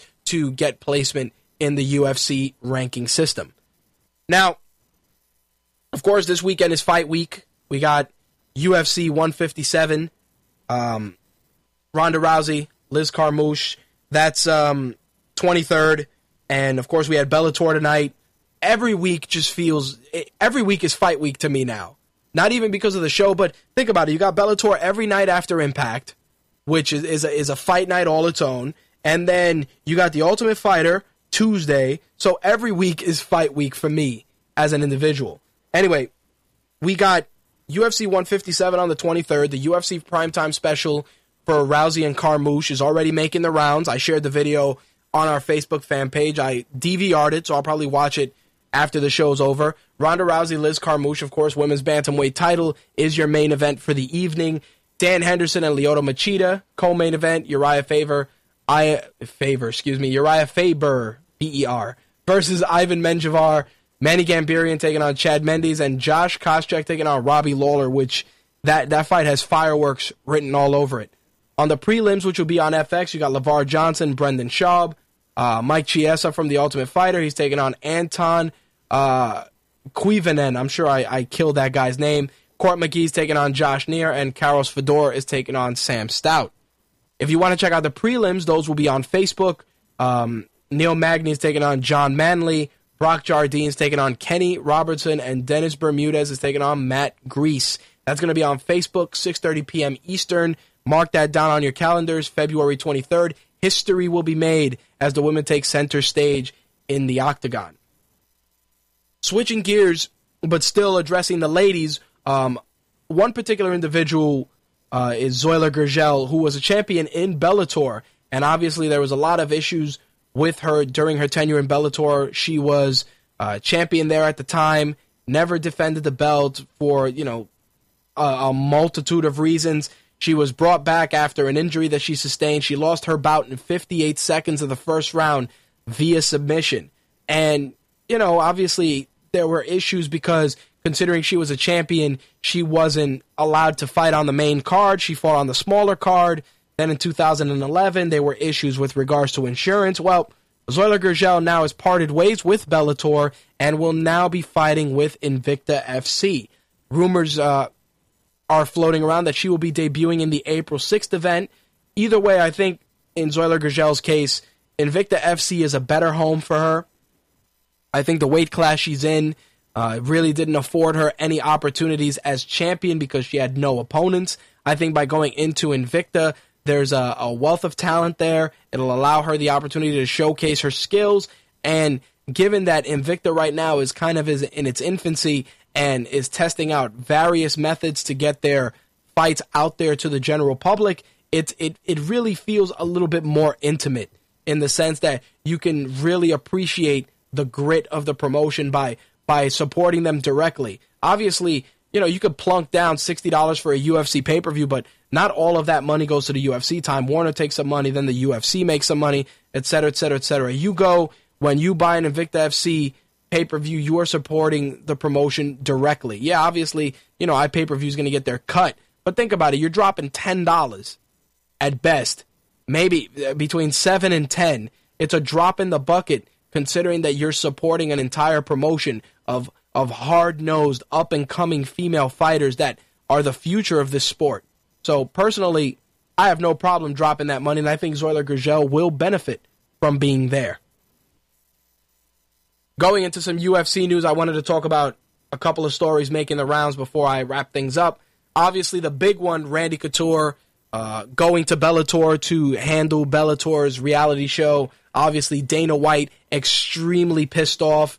One of the things that's really made the rounds this week is the fact that Randy Couture, Dana White doesn't even want him cornering his son, which, I don't know. I think it's very, very difficult for me to comprehend, especially in Dana White's logic, why he would say that. Because as a parent, well, in my case, as an insta-dad, raising my two sisters, when you're a parent, you want to go and be there for your kid in any milestone, in any accomplishment, in any great achievement that they have going for them. And think about this. Ryan Couture gets the opportunity to fight in the UFC. It's huge. It's crazy because he, like anything else, you have your parent there and you really want them to see you fight. And you're basically telling this kid, hey, your dad can't be here to watch you fight if you fight for my organization. I'm sorry, Dana White, you're a great businessman and you're entitled to your opinions, but how are you going to tell a son that he can't have his father there for his moment, for his achievement? I think using that kind of logic or even insinuating that kind of logic in no uncertain terms is fucked up. It's really a fucked up thing to do. To really, your animosity towards a guy is so deep because he went and found an opportunity elsewhere that you genuinely contemplate not allowing him to watch his son fight. It's a travesty, and me personally, I just feel that it's bad for business. Look, you don't have to like Randy Couture, you don't have to even respect what he's doing, but you know what? He's doing what he's doing. He closed out his deal. He went elsewhere. He felt that there were opportunities elsewhere. Just accept it and move on. Hey, man, listen, it didn't work out. We're sorry. But don't paint the type of picture where you're looking at it like, oh, man, your dad's not allowed here. I'm not cool with that. I'm not cool with that at all. And obviously, this is something that's kind of snowballed and made its way through the internet. And I've read a couple of different interpretations about it, but like I said, me personally, I don't feel that it's the right thing to do if that's the stance you're willing to take by telling a son that their father who fought for your organization and bled for your organization can't be there because he was looking for opportunities elsewhere. Look, you don't got to talk to the dude. You don't got to shake hands with the dude, but if he's got to corner his son, let him. If his son can't wear, extreme couture clothing, fine, you're hitting him where it hurts. But don't do that, man. Don't make it that type of an issue. That's all I gotta say. The other big news, of course, Anthony Showtime Pettis dropping from lightweight to 145 to challenge Jose Aldo. It's rumored that this fight is going to be taking place August 3rd. Honestly, Anthony Pettis, no joke, pretty much texted Dana White right after the fight with Edgar and Aldo, and he was like, look, I want the next shot. Obviously, other fighters are a little pissed off, but I gotta be honest with you guys in saying Anthony Pettis has not has been on the cusp of an opportunity for the longest time. And multiple things get in the way. Other opponents, changes to the fights, etc., etc. I really have to commend him for going into business for himself. He said, fuck it. This is the fight I want. This is what I want to do. And he did it. Simple as that. I really, really want to see that. I want to see that fight. I think Anthony Pettis and Jose Aldo are going to deliver an amazing, amazing fight. Simple as that. All right. Before I wrap things up, Thiago Tavares was the guy that tested positive for steroids. A lot of people thought it was Vitor Belfort. Turned out it was Thiago Tavares. The UFC confirmed that on their site. They released a press release. All 22 fighters on the UFC on FX7 card were drug tested at the event, and all fighters passed their drug test with the exception of Thiago Tavares. The results of Tavares showed the presence of drostanolone, an anabolic steroid and banned substance. Tavares has been informed that he will receive a 9-month suspension retroactive to the date of the event, and that he must pass a drug test upon completion of the suspension before receiving clearance to compete again. So there you have it, folks. Not Vitor. Thiago Tavares was the culprit, ladies and gents. Sucks for that guy. Anyway, we're going to jump into the wrestling segment. I'm looking at the clock, and Slick is also in my ear, reminding me, because it's true, that we were still in the first segment. Thank you, Slick, for setting me on the course. Anyway, let's talk wrestling, shall we? Sierra, India, Echo, Delta.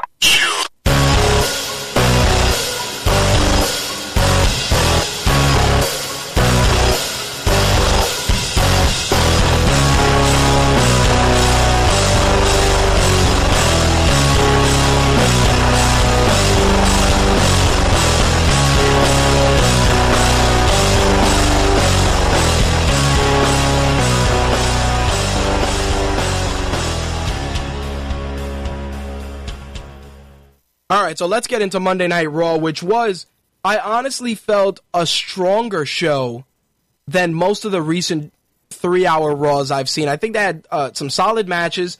Obviously, I got to say that Ryback-Cesaro match was pretty damn good. I think that there's tremendous potential there for a nice feud between these guys. I think that the well-seasoned veteran hand of Antonio Cesaro would assist Ryback in becoming a more complete performer. I think Ryback right now is in a period of development in the sense that he's being groomed for the main event slot, but he needs that one standout feud, that one moment to push him over the top. And yeah, you know, he had his glimpses of greatness involved with CM Punk and et cetera at the Rumble, but in terms of just feuds, it's one of those things that I always say makes a performer and completes a guy's transition from a mid-carder to a main eventer. It's that one feud, that one intangible that makes you talk about that guy for years to come. This goes back to what I've said in situations like Flair Steamboat or, you know, Savage Hogan, Rock Triple H, Rock Stone Cold. These are feuds that made these guys, Mick Foley, Triple H, and I think Ryback is in a prime position that he needs that type of a feud to really bring things full circle in his case. I think, you know, obviously he beat Cesaro, which may or may not raise a question of whether Cesaro should give Ryback a U.S. champion title, a U.S. championship title opportunity, but nonetheless, the match was pretty good. The returning Jack Swagger took on Santino Marella with the ankle lock that is now called the Patriot Act. Obviously, Santino did the job in this match to help Swagger get over. Looked a little different. I think there was some good storytelling in there.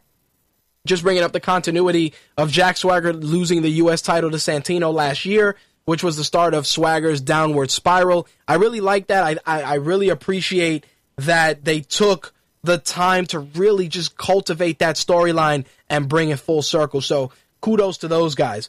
Del Rio took on Cody Rhodes. Obviously, Cody Rhodes did the job in this match. The Big Show threatening Del Rio, blah, blah, blah, extending that feud, blech. Rey Mysterio and Daniel Bryan was a really, really solid match. I think that Daniel Bryan really complimented Mysterio in this match. A lot of people feel that Rey Mysterio's not moving the same way. He's he used to because of obvious injuries, weight gain, etc. I think that it's just an evolving style that's really no longer Mysterio's wheelhouse. In other words, what I'm saying is Daniel Bryan can do the high flying, he can do the catch wrestling, he can do the submission wrestling, he can do the brawling.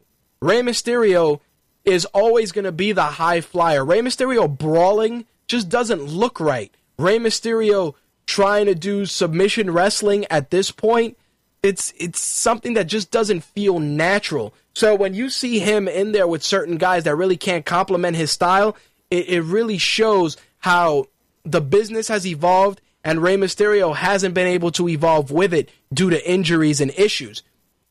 Daniel Bryan's match with him really brought that full circle and made it very, very obvious to me. And I said to myself, damn, Rey looks really, not to say I don't dislike Rey, but I'm like, damn, Rey looks really old in this match and really out of shape. And obviously this is just a factor of injuries and changes to the way he has to wrestle. And these are all things that happen to a lot of these high-flying guys, that they kind of live and die by the sword. The body takes a huge amount of damage, especially with so many of these cruiserweight moves. And it's a shame because Rey Mysterio, I think he still has a lot to offer this business, and he's just been so hampered and so hindered by injuries that I think it's just not allowing him to give the fans what they can see in a final run. Obviously, if Rey Mysterio said that he was retiring in a year, it would probably be the best Rey Mysterio we saw before he retired. But I think he feels he can still go. And obviously, as a fan, I can't say, Rey, you can't fucking wrestle anymore. You're out of shape. Blah, blah, blah. But the fact is that in Rey's case, he has a lot to offer a lot of these high-flying guys. I think him, Sin Cara, the newly signed El Generico, Daniel Bryan, Evan Bourne when he comes back from injury. You can even use Christian. A lot of these guys, a lot of these smaller, more cruiserweight-friendly athletes have more to offer. And I think Rey Mysterio is the guy that he can work behind the scenes and help these guys adapt. I mean, that's one thing that I've always said was Sin Cara's downfall, was the fact that he was called up without being given a chance to season himself in developmental, and he's pretty much learning on the fly, and obviously it's been a recipe for disaster. I think him and Rey working together has helped him, but Rey still has a lot to offer this business. It's just unfortunate that he was the fodder for a returning Mark Henry, who pretty much murder, death, killed Rey Mysterio. So there you have it. Nice to see Mark Henry back. Obviously, it's good for him to be back because it adds another heel into a kind of thin heel side on the SmackDown brand. But I did say that there's a great opportunity here for a guy like Mark Henry, and I'll tell you guys why. Think about this. We all hate the John Cena spinning belt. We all hate it. We all think that it's dated, it looks stupid now, etc., etc., etc. Imagine Rock's out, cutting a promo, blah, blah, blah. Mark Henry comes out, whoops the Rock's ass, and destroys the belt. Imagine that. He is the world's strongest man. You can look up video of him on WWE.com where he actually rolled up a frying pan. And you can see that. Now imagine, obviously you'd probably use a dummy belt, but imagine that Mark Henry comes out, world's strongest man. He goes, you don't have a real athlete as a champion. You have an actor as a champion, and this actor has a prop. And then he just says, what happens to props? They're made to be broken, and boom, you just tear the belt. People would lose their shit, and it would be a great way to get Mark Henry thrust back into that scene, and it would also be a gateway to allow WWE to put a new belt out there. Because seriously, that belt at this point looks incredibly dated and incredibly cheesy. And it would just be fantastic to see if they did that. Just him just rip the belt in half and leave The Rock laying there. Obviously, people are going to be like, yeah, well, you can't set up a feud with The Rock right now because of X. You know what? The Rock got attacked by The Shield, and he hasn't even acknowledged them. And that's a break in continuity. So Mark Henry coming out and destroying the belt and Vince presenting The Rock or Triple H presenting The Rock with a new belt, whatever, would be good. And then you can set up Mark Henry to feud with somebody else just off the premise that he's like, hey, man, you know, you come out here, you tear up the championship because you want to make a statement, blah, blah, blah. And that can set up a feud for Mark Henry, thus still allowing The Rock to focus on his feud. But you leave that door open to address it down the road. I don't know, man. I think it would work. Sheamus took on Kane in a fairly passable match. Wade Barrett did the job to Randy Orton. Back and forth, these guys, which, you know, you can say, damn, we see this match every week. I'm not disagreeing. The WWE Active match with CM Punk and Chris Jericho was awesome. Awesome from start to finish. I really, really enjoyed it. I think these guys still have the chance to tear down the house in any pay-per-view setting because they just work so well together.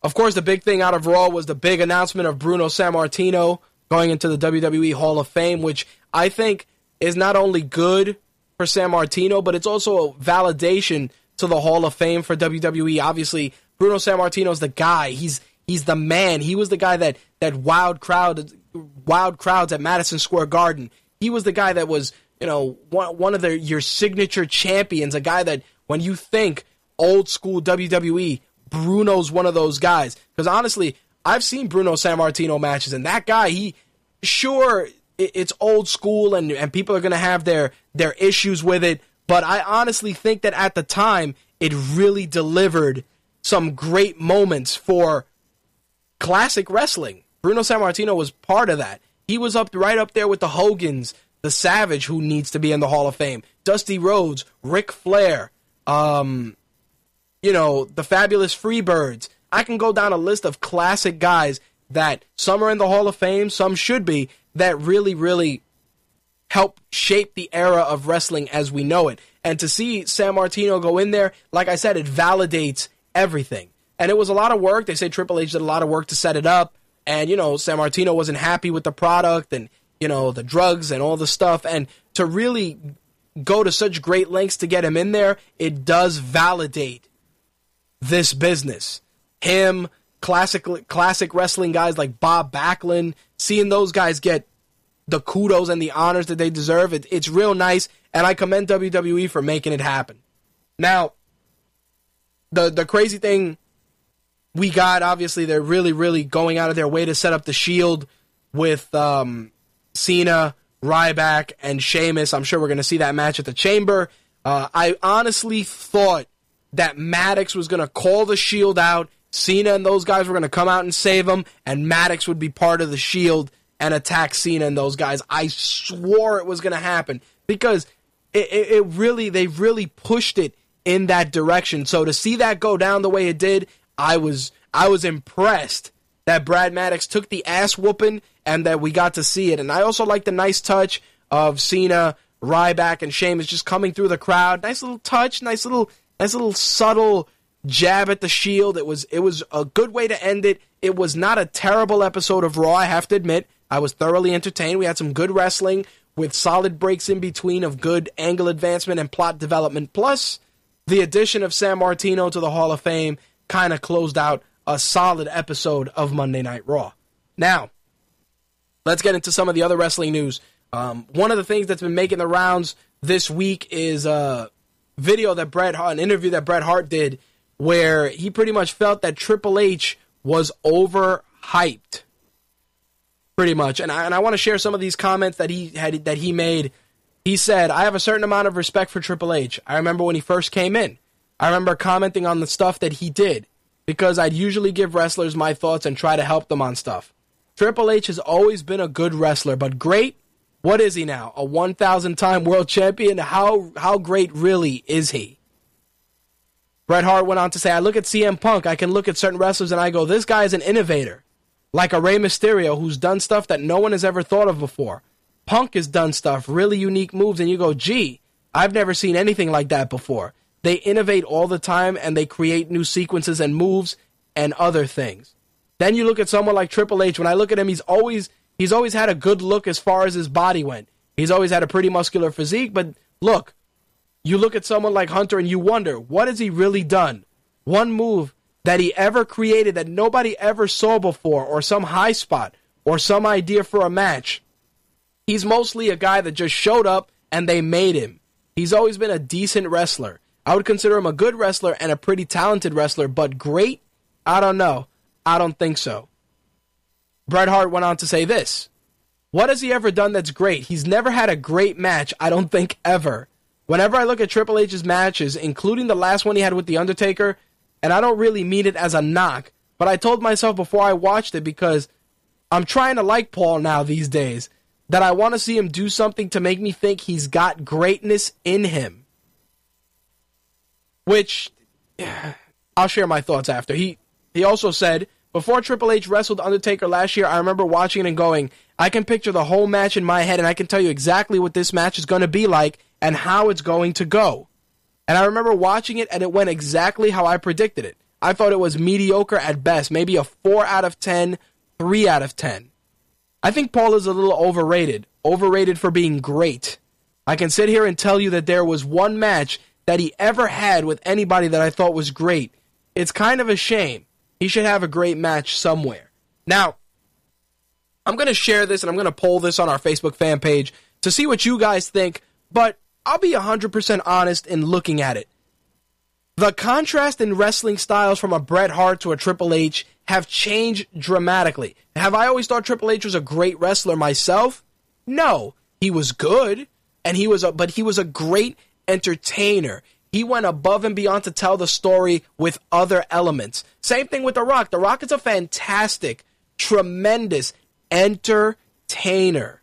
But if you look at The Rock strictly from a wrestling standpoint, and I said this when we were watching the Rumble myself, Josh Coleman, Andrew Zarian, and the rest of the GFQ crew, when we were watching that match, one of the guys was a Rock fan, and he goes, what? You don't like The Rock? And I'm like, no, I love The Rock. I think The Rock is a tremendous entertainer. The guy was a part of my childhood. I remember watching all his matches growing up, talking about him at school, all the stuff we talked about with regards to that. But growing up now, I look at wrestling a little different.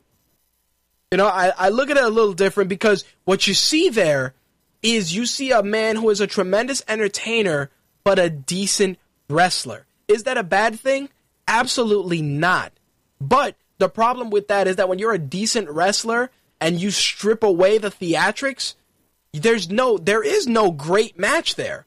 The Rock has had excellent feuds, but they're an element of theatricality and then wrestling. And it's also dependent on his opponents. Because I remember when The Rock was feuding with Chris Benoit, Benoit made The Rock look really good in his matches. Really good. Versus when The Rock feuded with Stone Cold, it was a 50-50, but Stone Cold definitely shared the bigger burden from a wrestling standpoint. Triple H is kind of in the same ballpark. I honestly think, and people will always disagree, that Triple H was made by his feud and his matches with Mick Foley. Mick Foley made Triple H because the matches they had great storytelling, and not only that, but the wrestling, sure, you may say it was all right, but it was the storytelling that made that feud great. Now, Triple H has a tremendous wrestling mind. He's a great wrestling purist. Like, you look at the stuff he's doing in NXT, and Josh Coleman brought it up in the Mixler chat. It's true, the NXT product is probably the best product that reminds me of, the SmackDown 6 when Heyman was running SmackDown. You have great stories, but you also have that one intangible that people seem to forget when they talk about these guys, and that, ladies and gentlemen, is wrestling. Wrestling comes front and center to me. Yeah, I like to be entertained, but I also like wrestling. That's why I watch it. That's why when I tell people that Chris Benoit is still one of my favorite wrestlers, they stand there, mouth agape, like, are you fucking serious? And I gotta tell them, I'm a fan of Chris Benoit, the wrestler. The guy that went out there and had 5-star classics with Kurt Angle. The guy that went out there and did his thing. It's not a question of admiring a guy's theatrical work. It's a matter of liking a wrestler's wrestling. That's how it is. Slick says, Rock's single greatest in-ring moment is the power slide people's elbow, and that was theatrics.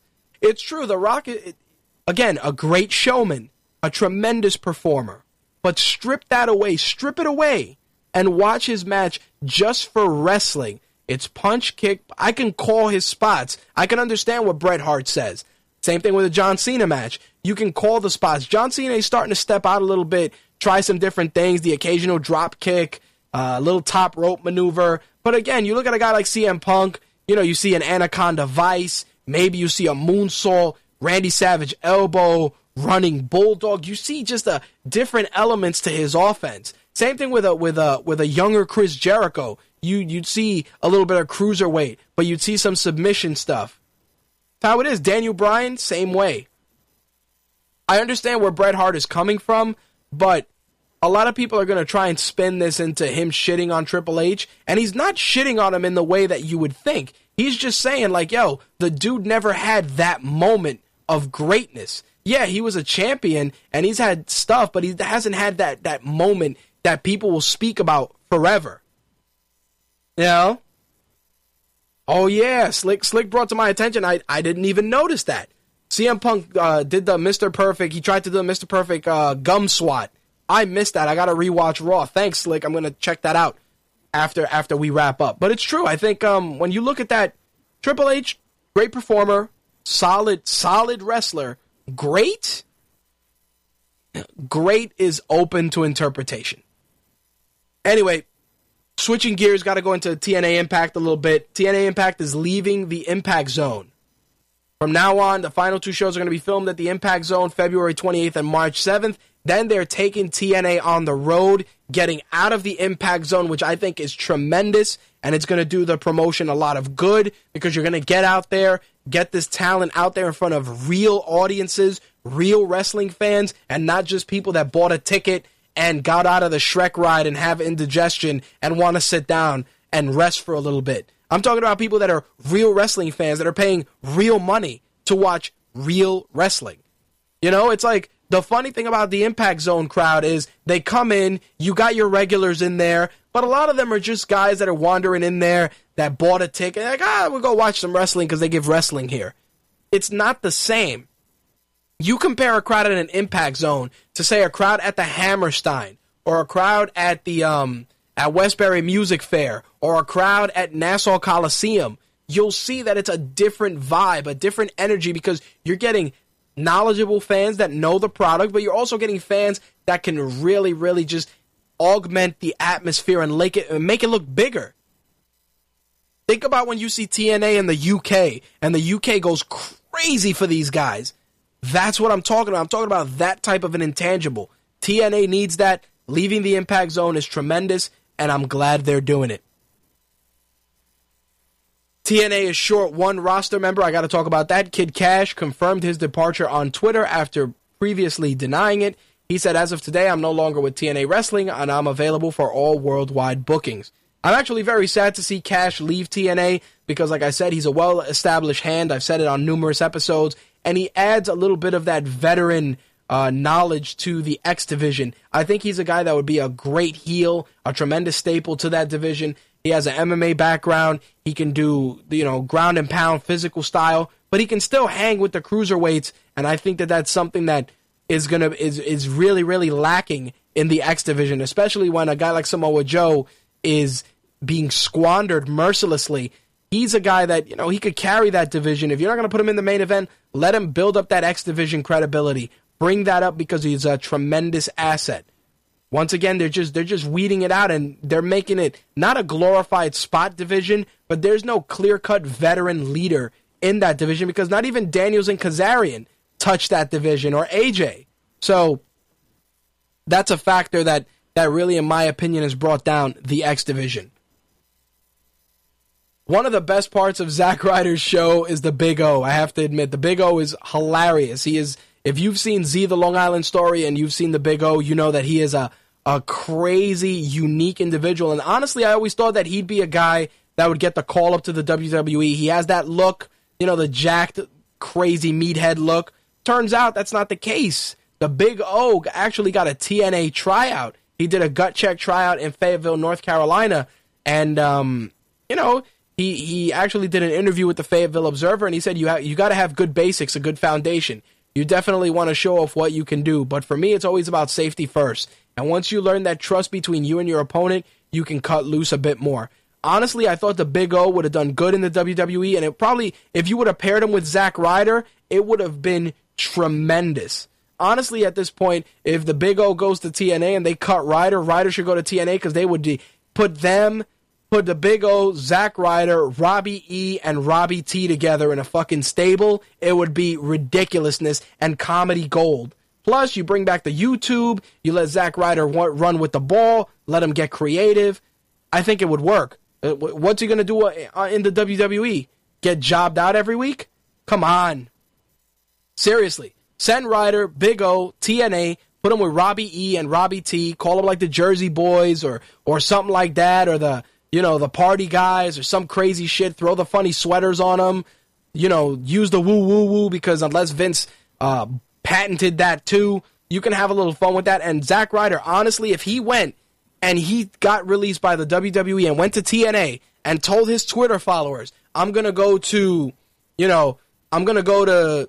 TNA and I'm going to call myself, I don't know, Brad Ryder or something, whatever the case is, John Ryder, anything, I guarantee you that they will follow him to TNA. They will follow him in droves because Zack Ryder succeeded in getting over by being Zack Ryder. It wasn't the WWE hype machine. It wasn't any of that shit. It was a guy who was frustrated with his position, had a camera, and knew how to use social media. And it's a travesty that he continues to be misused, and he's not the guy that they talk about when social media is brought up. Because the WWE wasn't even entertaining YouTube at the time until Zack Ryder started making that pop off. On the contrary, you used to put up a piece of WWE footage on YouTube, they would go out of their way to take that shit down immediately. I remember guys would put the video backwards just to invert the picture so that they wouldn't get their stuff taken down. Now all of a sudden you guys are this social media juggernaut. Honestly, Zack Ryder was a motivating force behind that. And the fact that he just gets jobbed out is a tragedy all its own. Anyway, as I said, Bruno going into the Hall of Fame joins Backlund, Mick Foley, and Trish Stratus. So there you have it. Who else is going to get announced? I don't know. We still got a couple of weeks before Mania, but it's a solid lineup so far. It's going to be right here in New York City at Madison Square Garden. I think it's going to be a tremendous show. I didn't buy tickets because, holy shit, they're an arm and a leg, and I'm a sucker, and I want to buy nice front row seats to experience it the way it's meant to be experienced. What do you expect? I'm spoiled. I've gone to see TNA and I've sat really close to the ring and it was a completely different experience than being in the upper deck, and it fucking spoiled me. Sue me, I'm sorry. Anyway, that's going to wrap up the wrestling segment for this week. Let's get into some video games because we got much to discuss.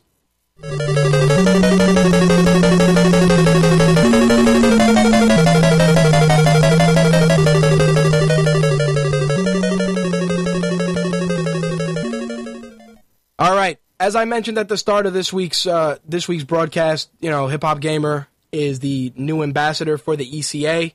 Congrats to him, and we'll be talking with him on the 21st. So, figured I'd share that little bit of a tidbit if you guys are just tuning in for our gaming segment.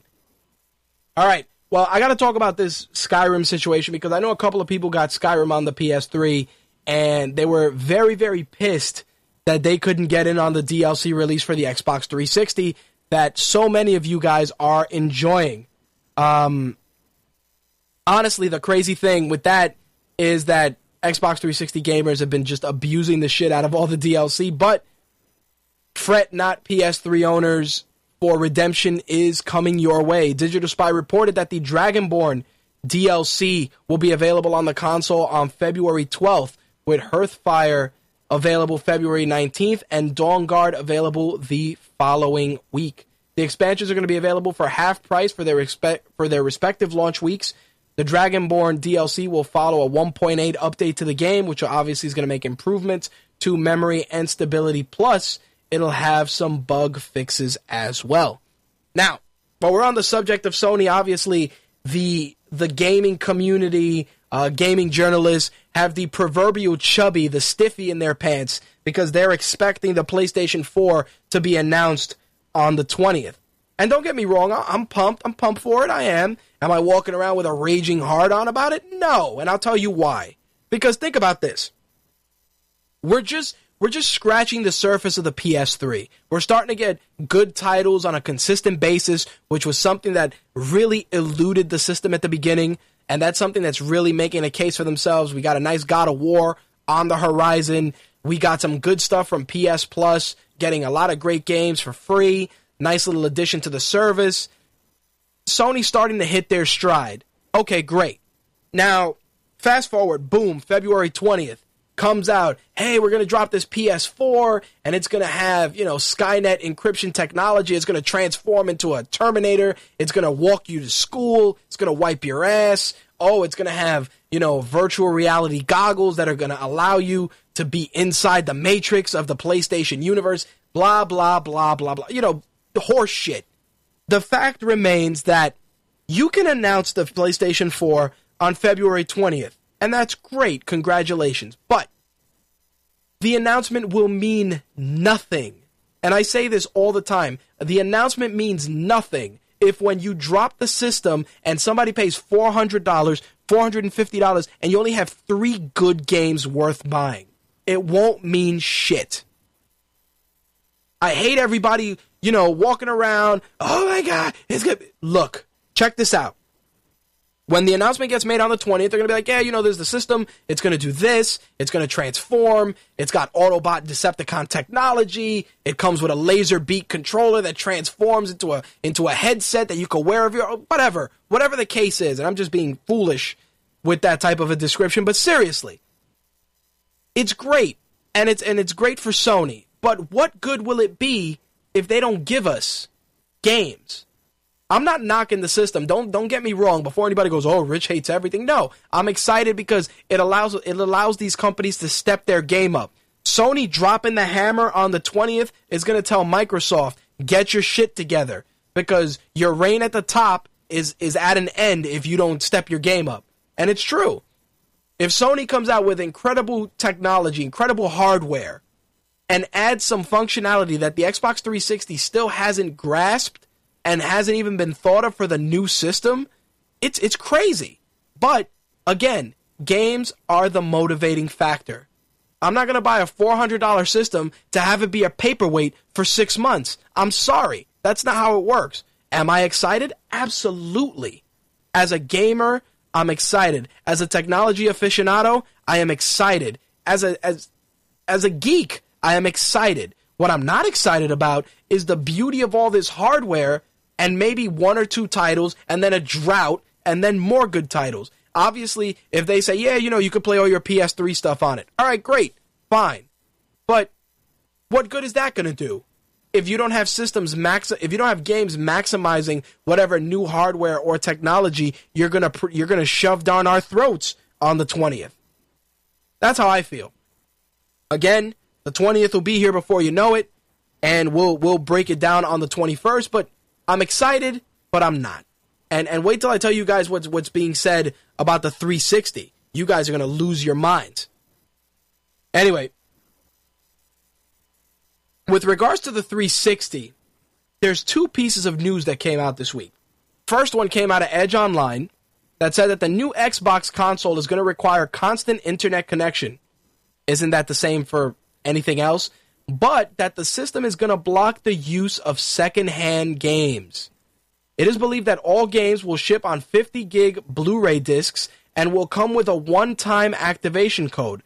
The report also says that the game will feature an AMD 8-core, 1.6 gigahertz GPU and a D3D11 by 800 megahertz graphics solution and 8 gigs of DDR3 RAM. The size of the hard drive is not obviously mentioned, and the new system right now is in beta stage with a shipment of brand new prototype kits making their way to developers. Now, of course, in addition to that, there's alleged patent filings which will feature an improved Connect device as well as 2 CPUs, one for gaming and one for multimedia applications.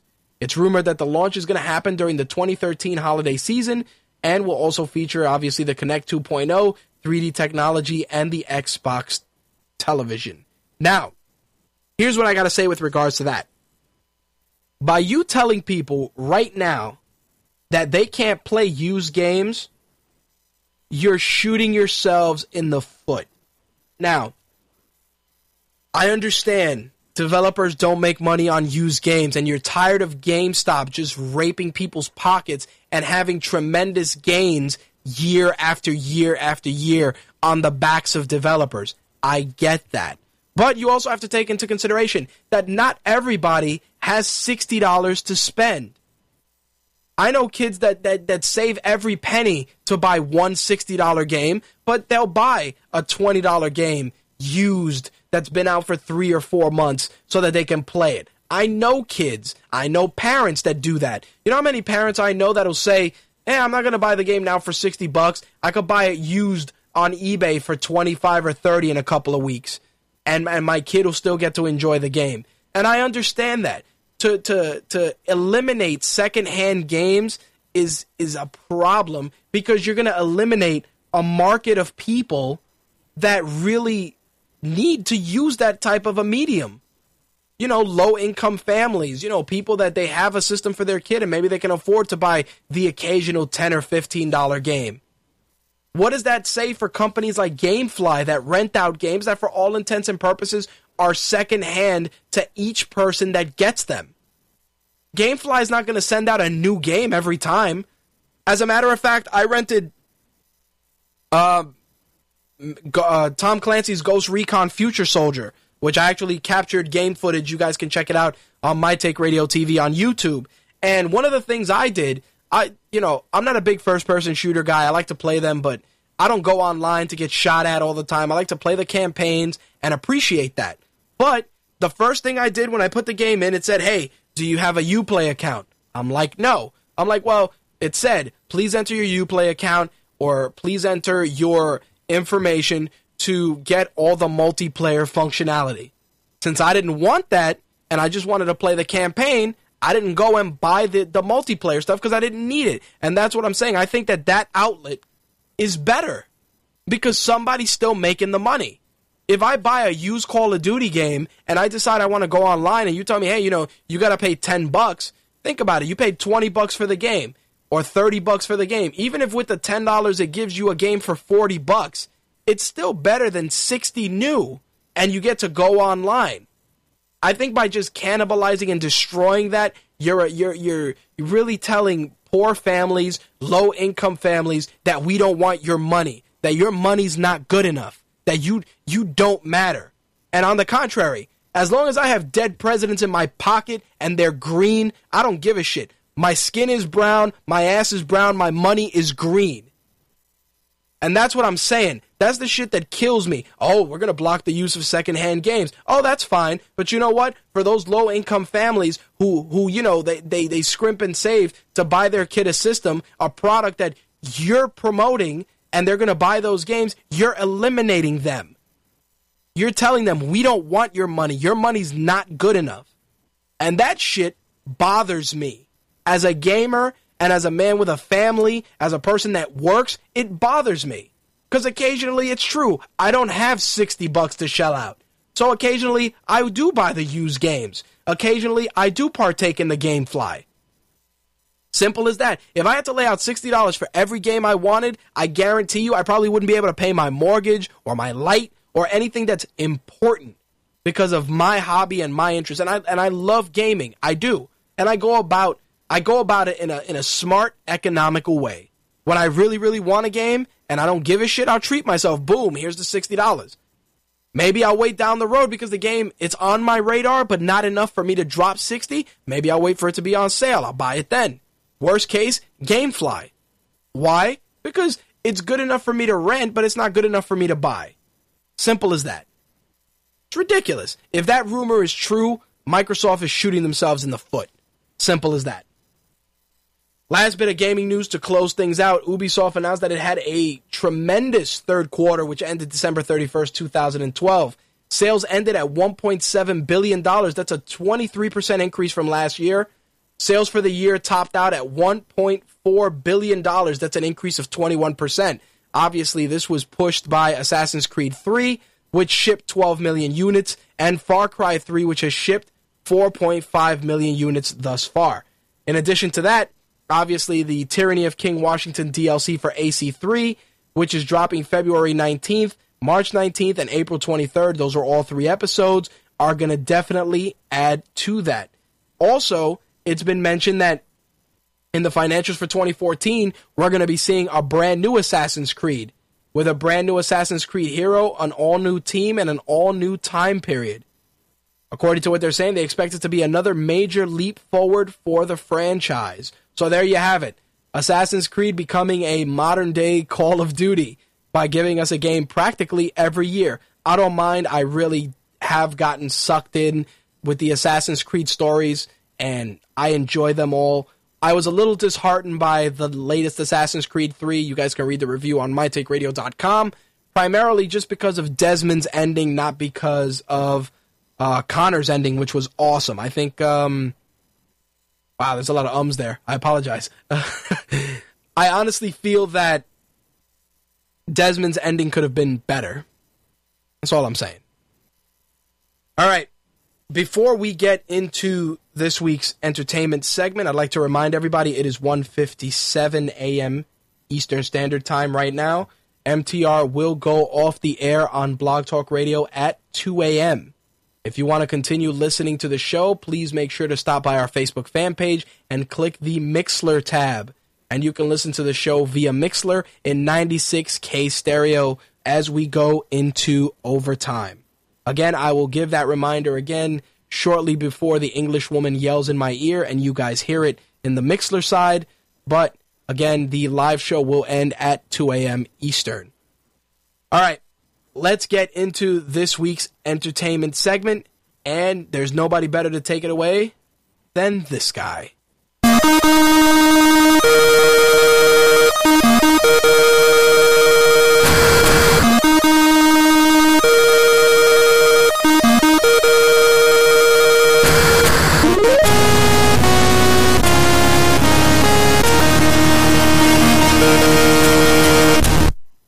I love that Scott Pilgrim intro so much for so many reasons. Obviously, as a gamer, I appreciated it.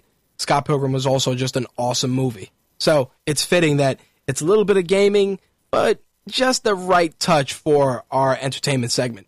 Anyway, let's start things off with Mark Wahlberg from Boston, who went on MTV News to talk about the upcoming Entourage movie. Yes, Entourage is going from the small screen to the big screen because, you know, everybody wants to know what happened to Turtle and that stupid guy with the curly hair, Vince, and all of them. So, yeah, Mark Wahlberg's going to bring that to the big screen. They're looking to start shooting it this spring or summer with a release hopefully next spring or summer. So there you have it. An Entourage movie is happening. So for those of you that are diehard fans of the show, I'm sure you're excited. Me personally, I always had a love-hate relationship with Entourage, and I was always just a big fan of Ari. Simple as that. So, Entourage movie. Be on the lookout for it, because it is coming.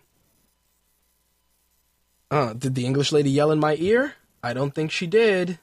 It says 30 seconds. All right.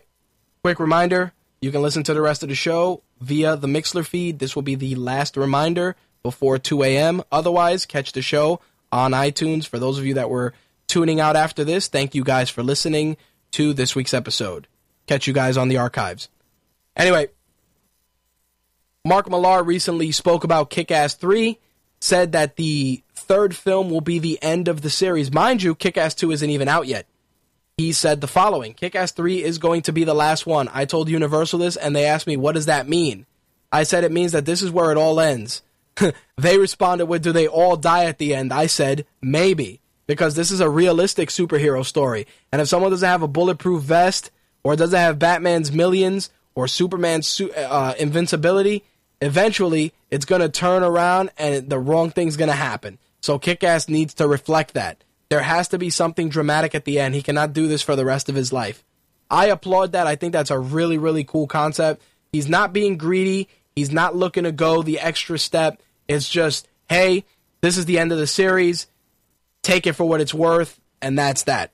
I have no problem with that.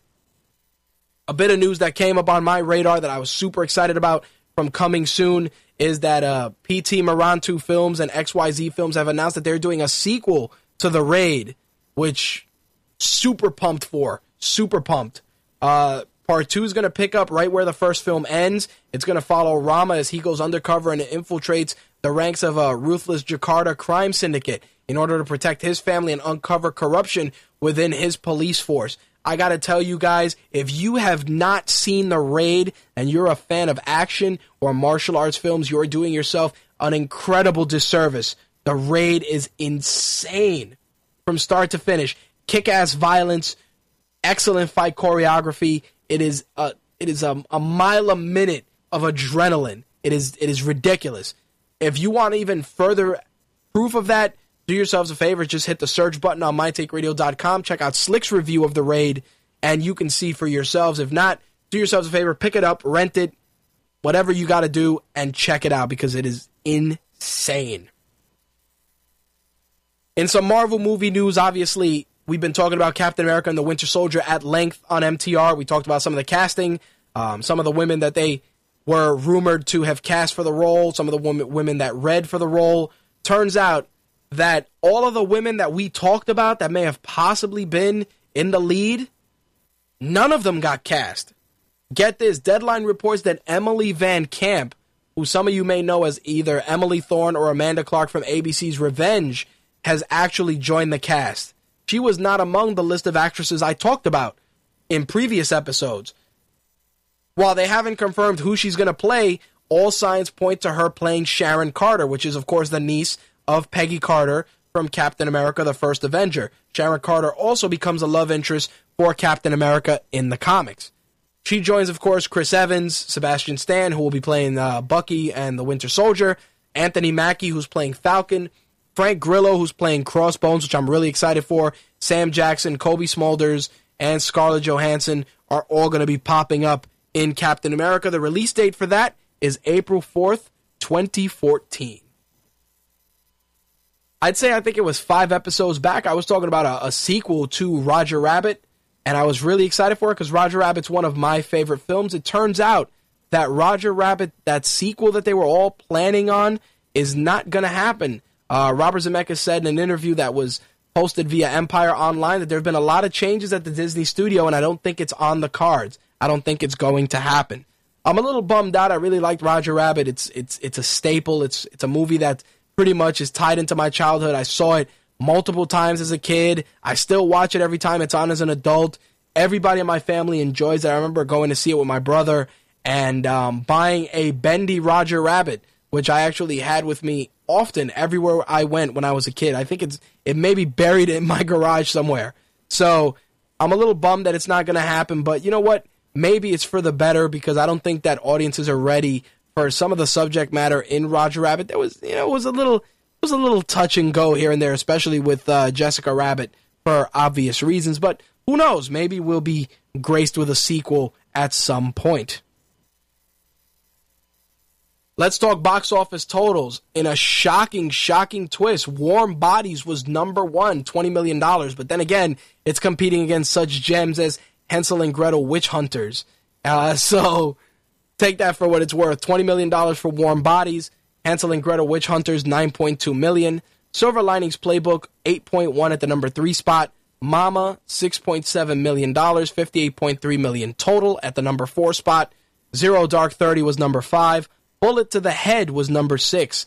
Parker was number 7. Django Unchained was number 8. Les Miserables was 9. And Lincoln closed things out at 10. Lincoln has taken in already $170 million. Now, I'm really excited to talk about this bit of news here because I read Latino Film Review, or Latino Review, as it's known in most circles. I like to call it Latino Film Review. It's a force of habit. Why? I don't know. But one of the things that these guys do at this site that's so great is that they break some really awesome stories, and they really do dig deep to give us really great details. Now, they recently shared some rumors regarding Hulk movies and the Avengers 2 and 3, and I want to share these with you guys because if they go this route, it's going to be insane. It really is going to be insane, and it's going to require a lot of work. As of right now, all signs point to, based on the rumors, towards at the end of Avengers 2, the Hulk is going to be shipped off of Earth by Marvel's Illuminati, which is going to be made up of, obviously, Doctor Strange, Black Bolt, Charles Xavier, and Reed Richards, Namor, and Iron Man, which make up the Illuminati in the books.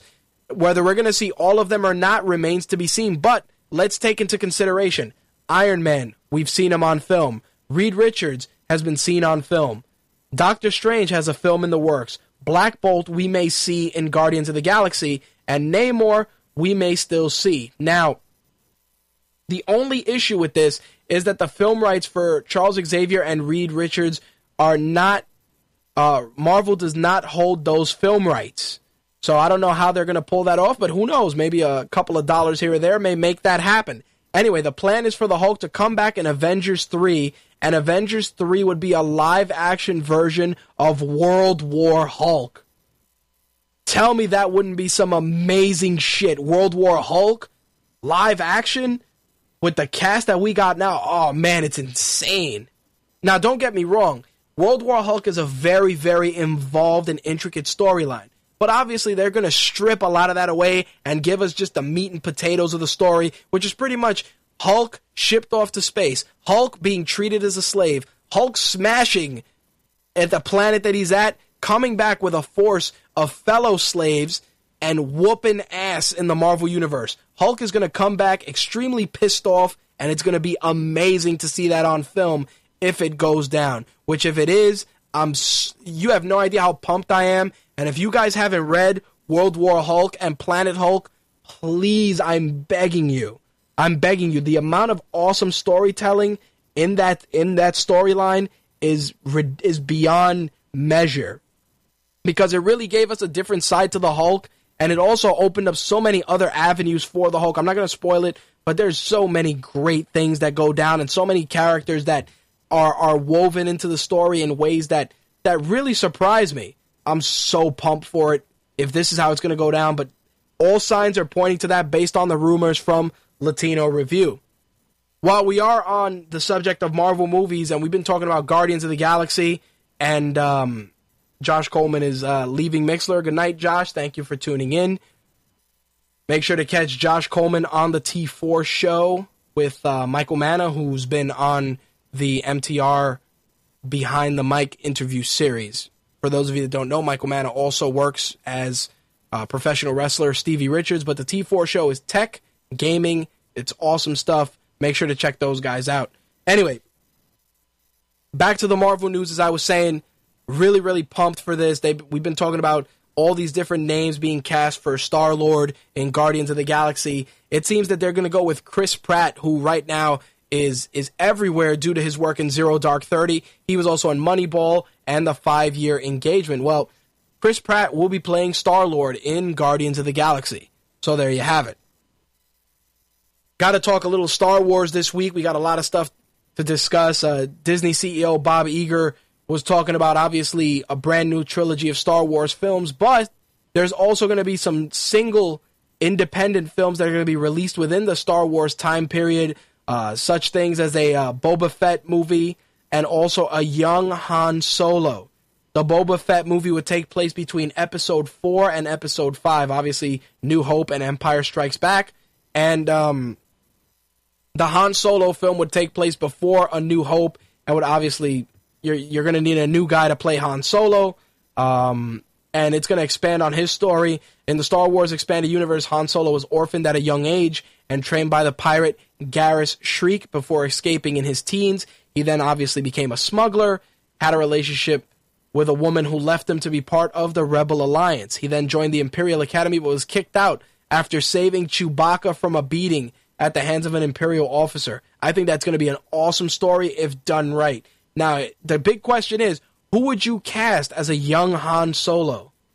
That's another question I'm going to pose. Maybe I'll pose that on the fan page sometime tomorrow to kind of see what you guys got to say. But a young Han Solo, I don't know. It definitely might work. I like what they're doing. I think Disney has a solid game plan, just keeping the Star Wars name out there. The problem is that there is always the possibility of oversaturation which may hurt the franchise down the road. But we shall see how it pans out. 2 bits of what the fuck movie news this week. First up, we all know Agent 47, right? Bald guy, barcode on the back of his head, is known for all the great Hitman games, but also for the movie with Timothy Olyphant, who played Hitman and who you guys may know from Live Free or Die Hard or Justified. Anyway, it seems that we are looking to bring the Hitman franchise back to the big screen. Hollywood is fast-tracking it with, get this, Paul Walker as Agent 47. I shared this on the fan page. The reboot is being written by Skip Woods and Mike Finch. Production for the film begins in June. And, of course, before anybody gets in an uproar, yes, Paul Walker will shave his head for the role. I don't know if the surfer dude facial expressions of Paul Walker will do justice to the steely, non-emotional gaze of Agent 47. Honestly, I think it's terrible, terrible casting, but I mean, I wasn't sure about Timothy Olyphant at first, and he grew on me, so who knows? We'll see if Paul Walker has any sort of acting range to make Agent 47 worth a second trip to the box office. Another bit of what the fuck movie news, and I totally forgot about this, is a Need for Speed movie, which I talked about and then I kind of forgot about it. But they have a pretty crazy cast of people involved. It seems that Michael Keaton is the newest addition to the cast. Michael Keaton will be playing the reclusive and eccentric host of an underground supercar race, where he invites the best drivers from around the world. He joins Aaron Paul, Imogen Poots, Dominic Cooper, Ramon Rodriguez, Rami Malek, Harrison Gilbertson, and Kid Cudi. The film will be directed by Scott Wall with a rumored release date of February 7th, 2014. I was shocked to hear this, and I'm going to share this with you guys. Superhero Hype reported that Skyfall actually passed The Dark Knight Rises in worldwide box office totals. It makes the newest James Bond film the 7th highest grossing film of all time. Skyfall has $1.9 billion to The Dark Knight Rises' $1.8 billion. The film obviously got a huge increase from the Chinese box office, where the film opened on January 21st. Now here's the crazy thing.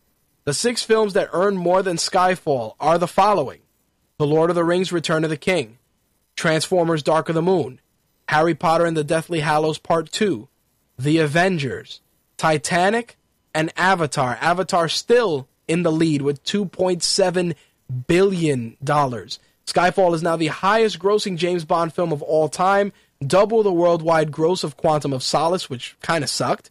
And it's going to be out on DVD and Blu-ray February 12th, and of course I will have a review for that shortly thereafter. Last bit of entertainment news to tie things up is a picture I saw on Mark Webb's Twitter, which has been making the rounds. A lot of people talking about it. Anyway, for those that don't know or just never cared to do the research, Mark Webb is the director of Amazing Spider-Man, currently working on Amazing Spider-Man 2. Anyway, he shared a photo of a metallic locker with the message, "Happy Birthday."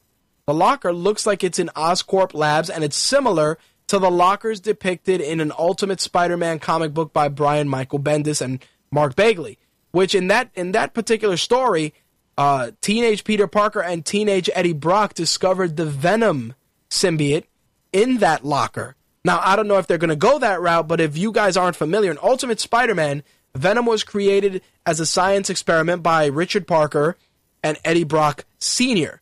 The experiment was never finished, and it was found by Peter Parker and Eddie Brock Jr., with the substance obviously merging with Eddie Brock Jr., creating Venom. Now, the crazy thing is that what the intention is? Is that where we're going? Who knows? But it's a nice... I have to commend Mark Webb for doing that, because it gets people talking, it gets people interested, and I got to credit the guys at 411 Mania, because they actually went and got the image from the comics to share that.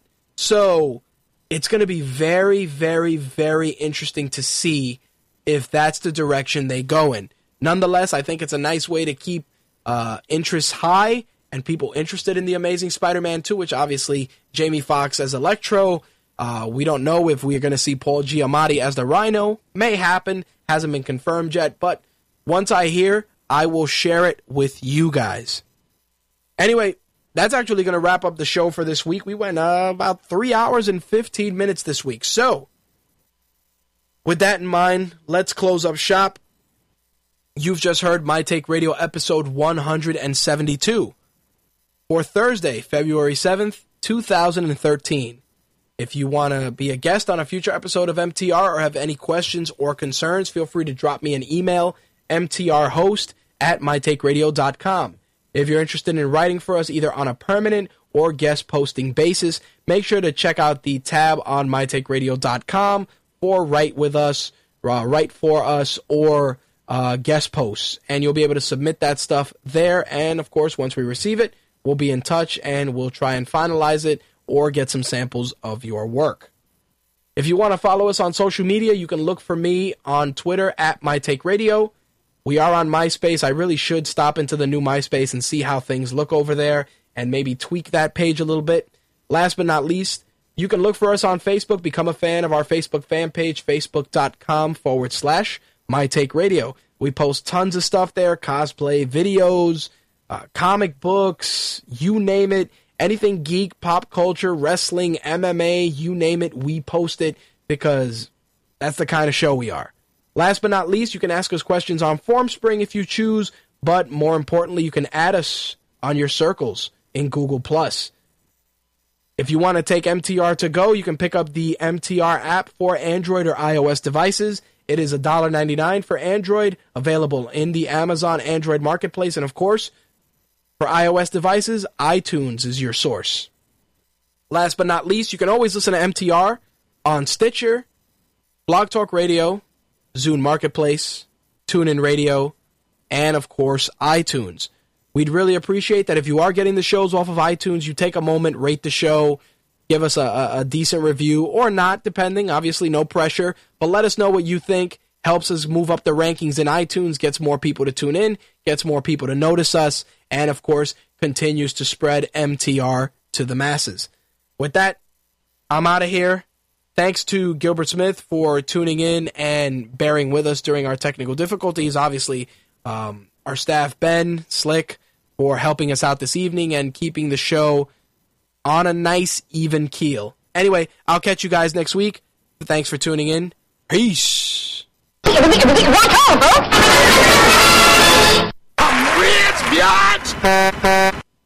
think we're going to go out with The Awakening by Maniac Agenda from Halo 4.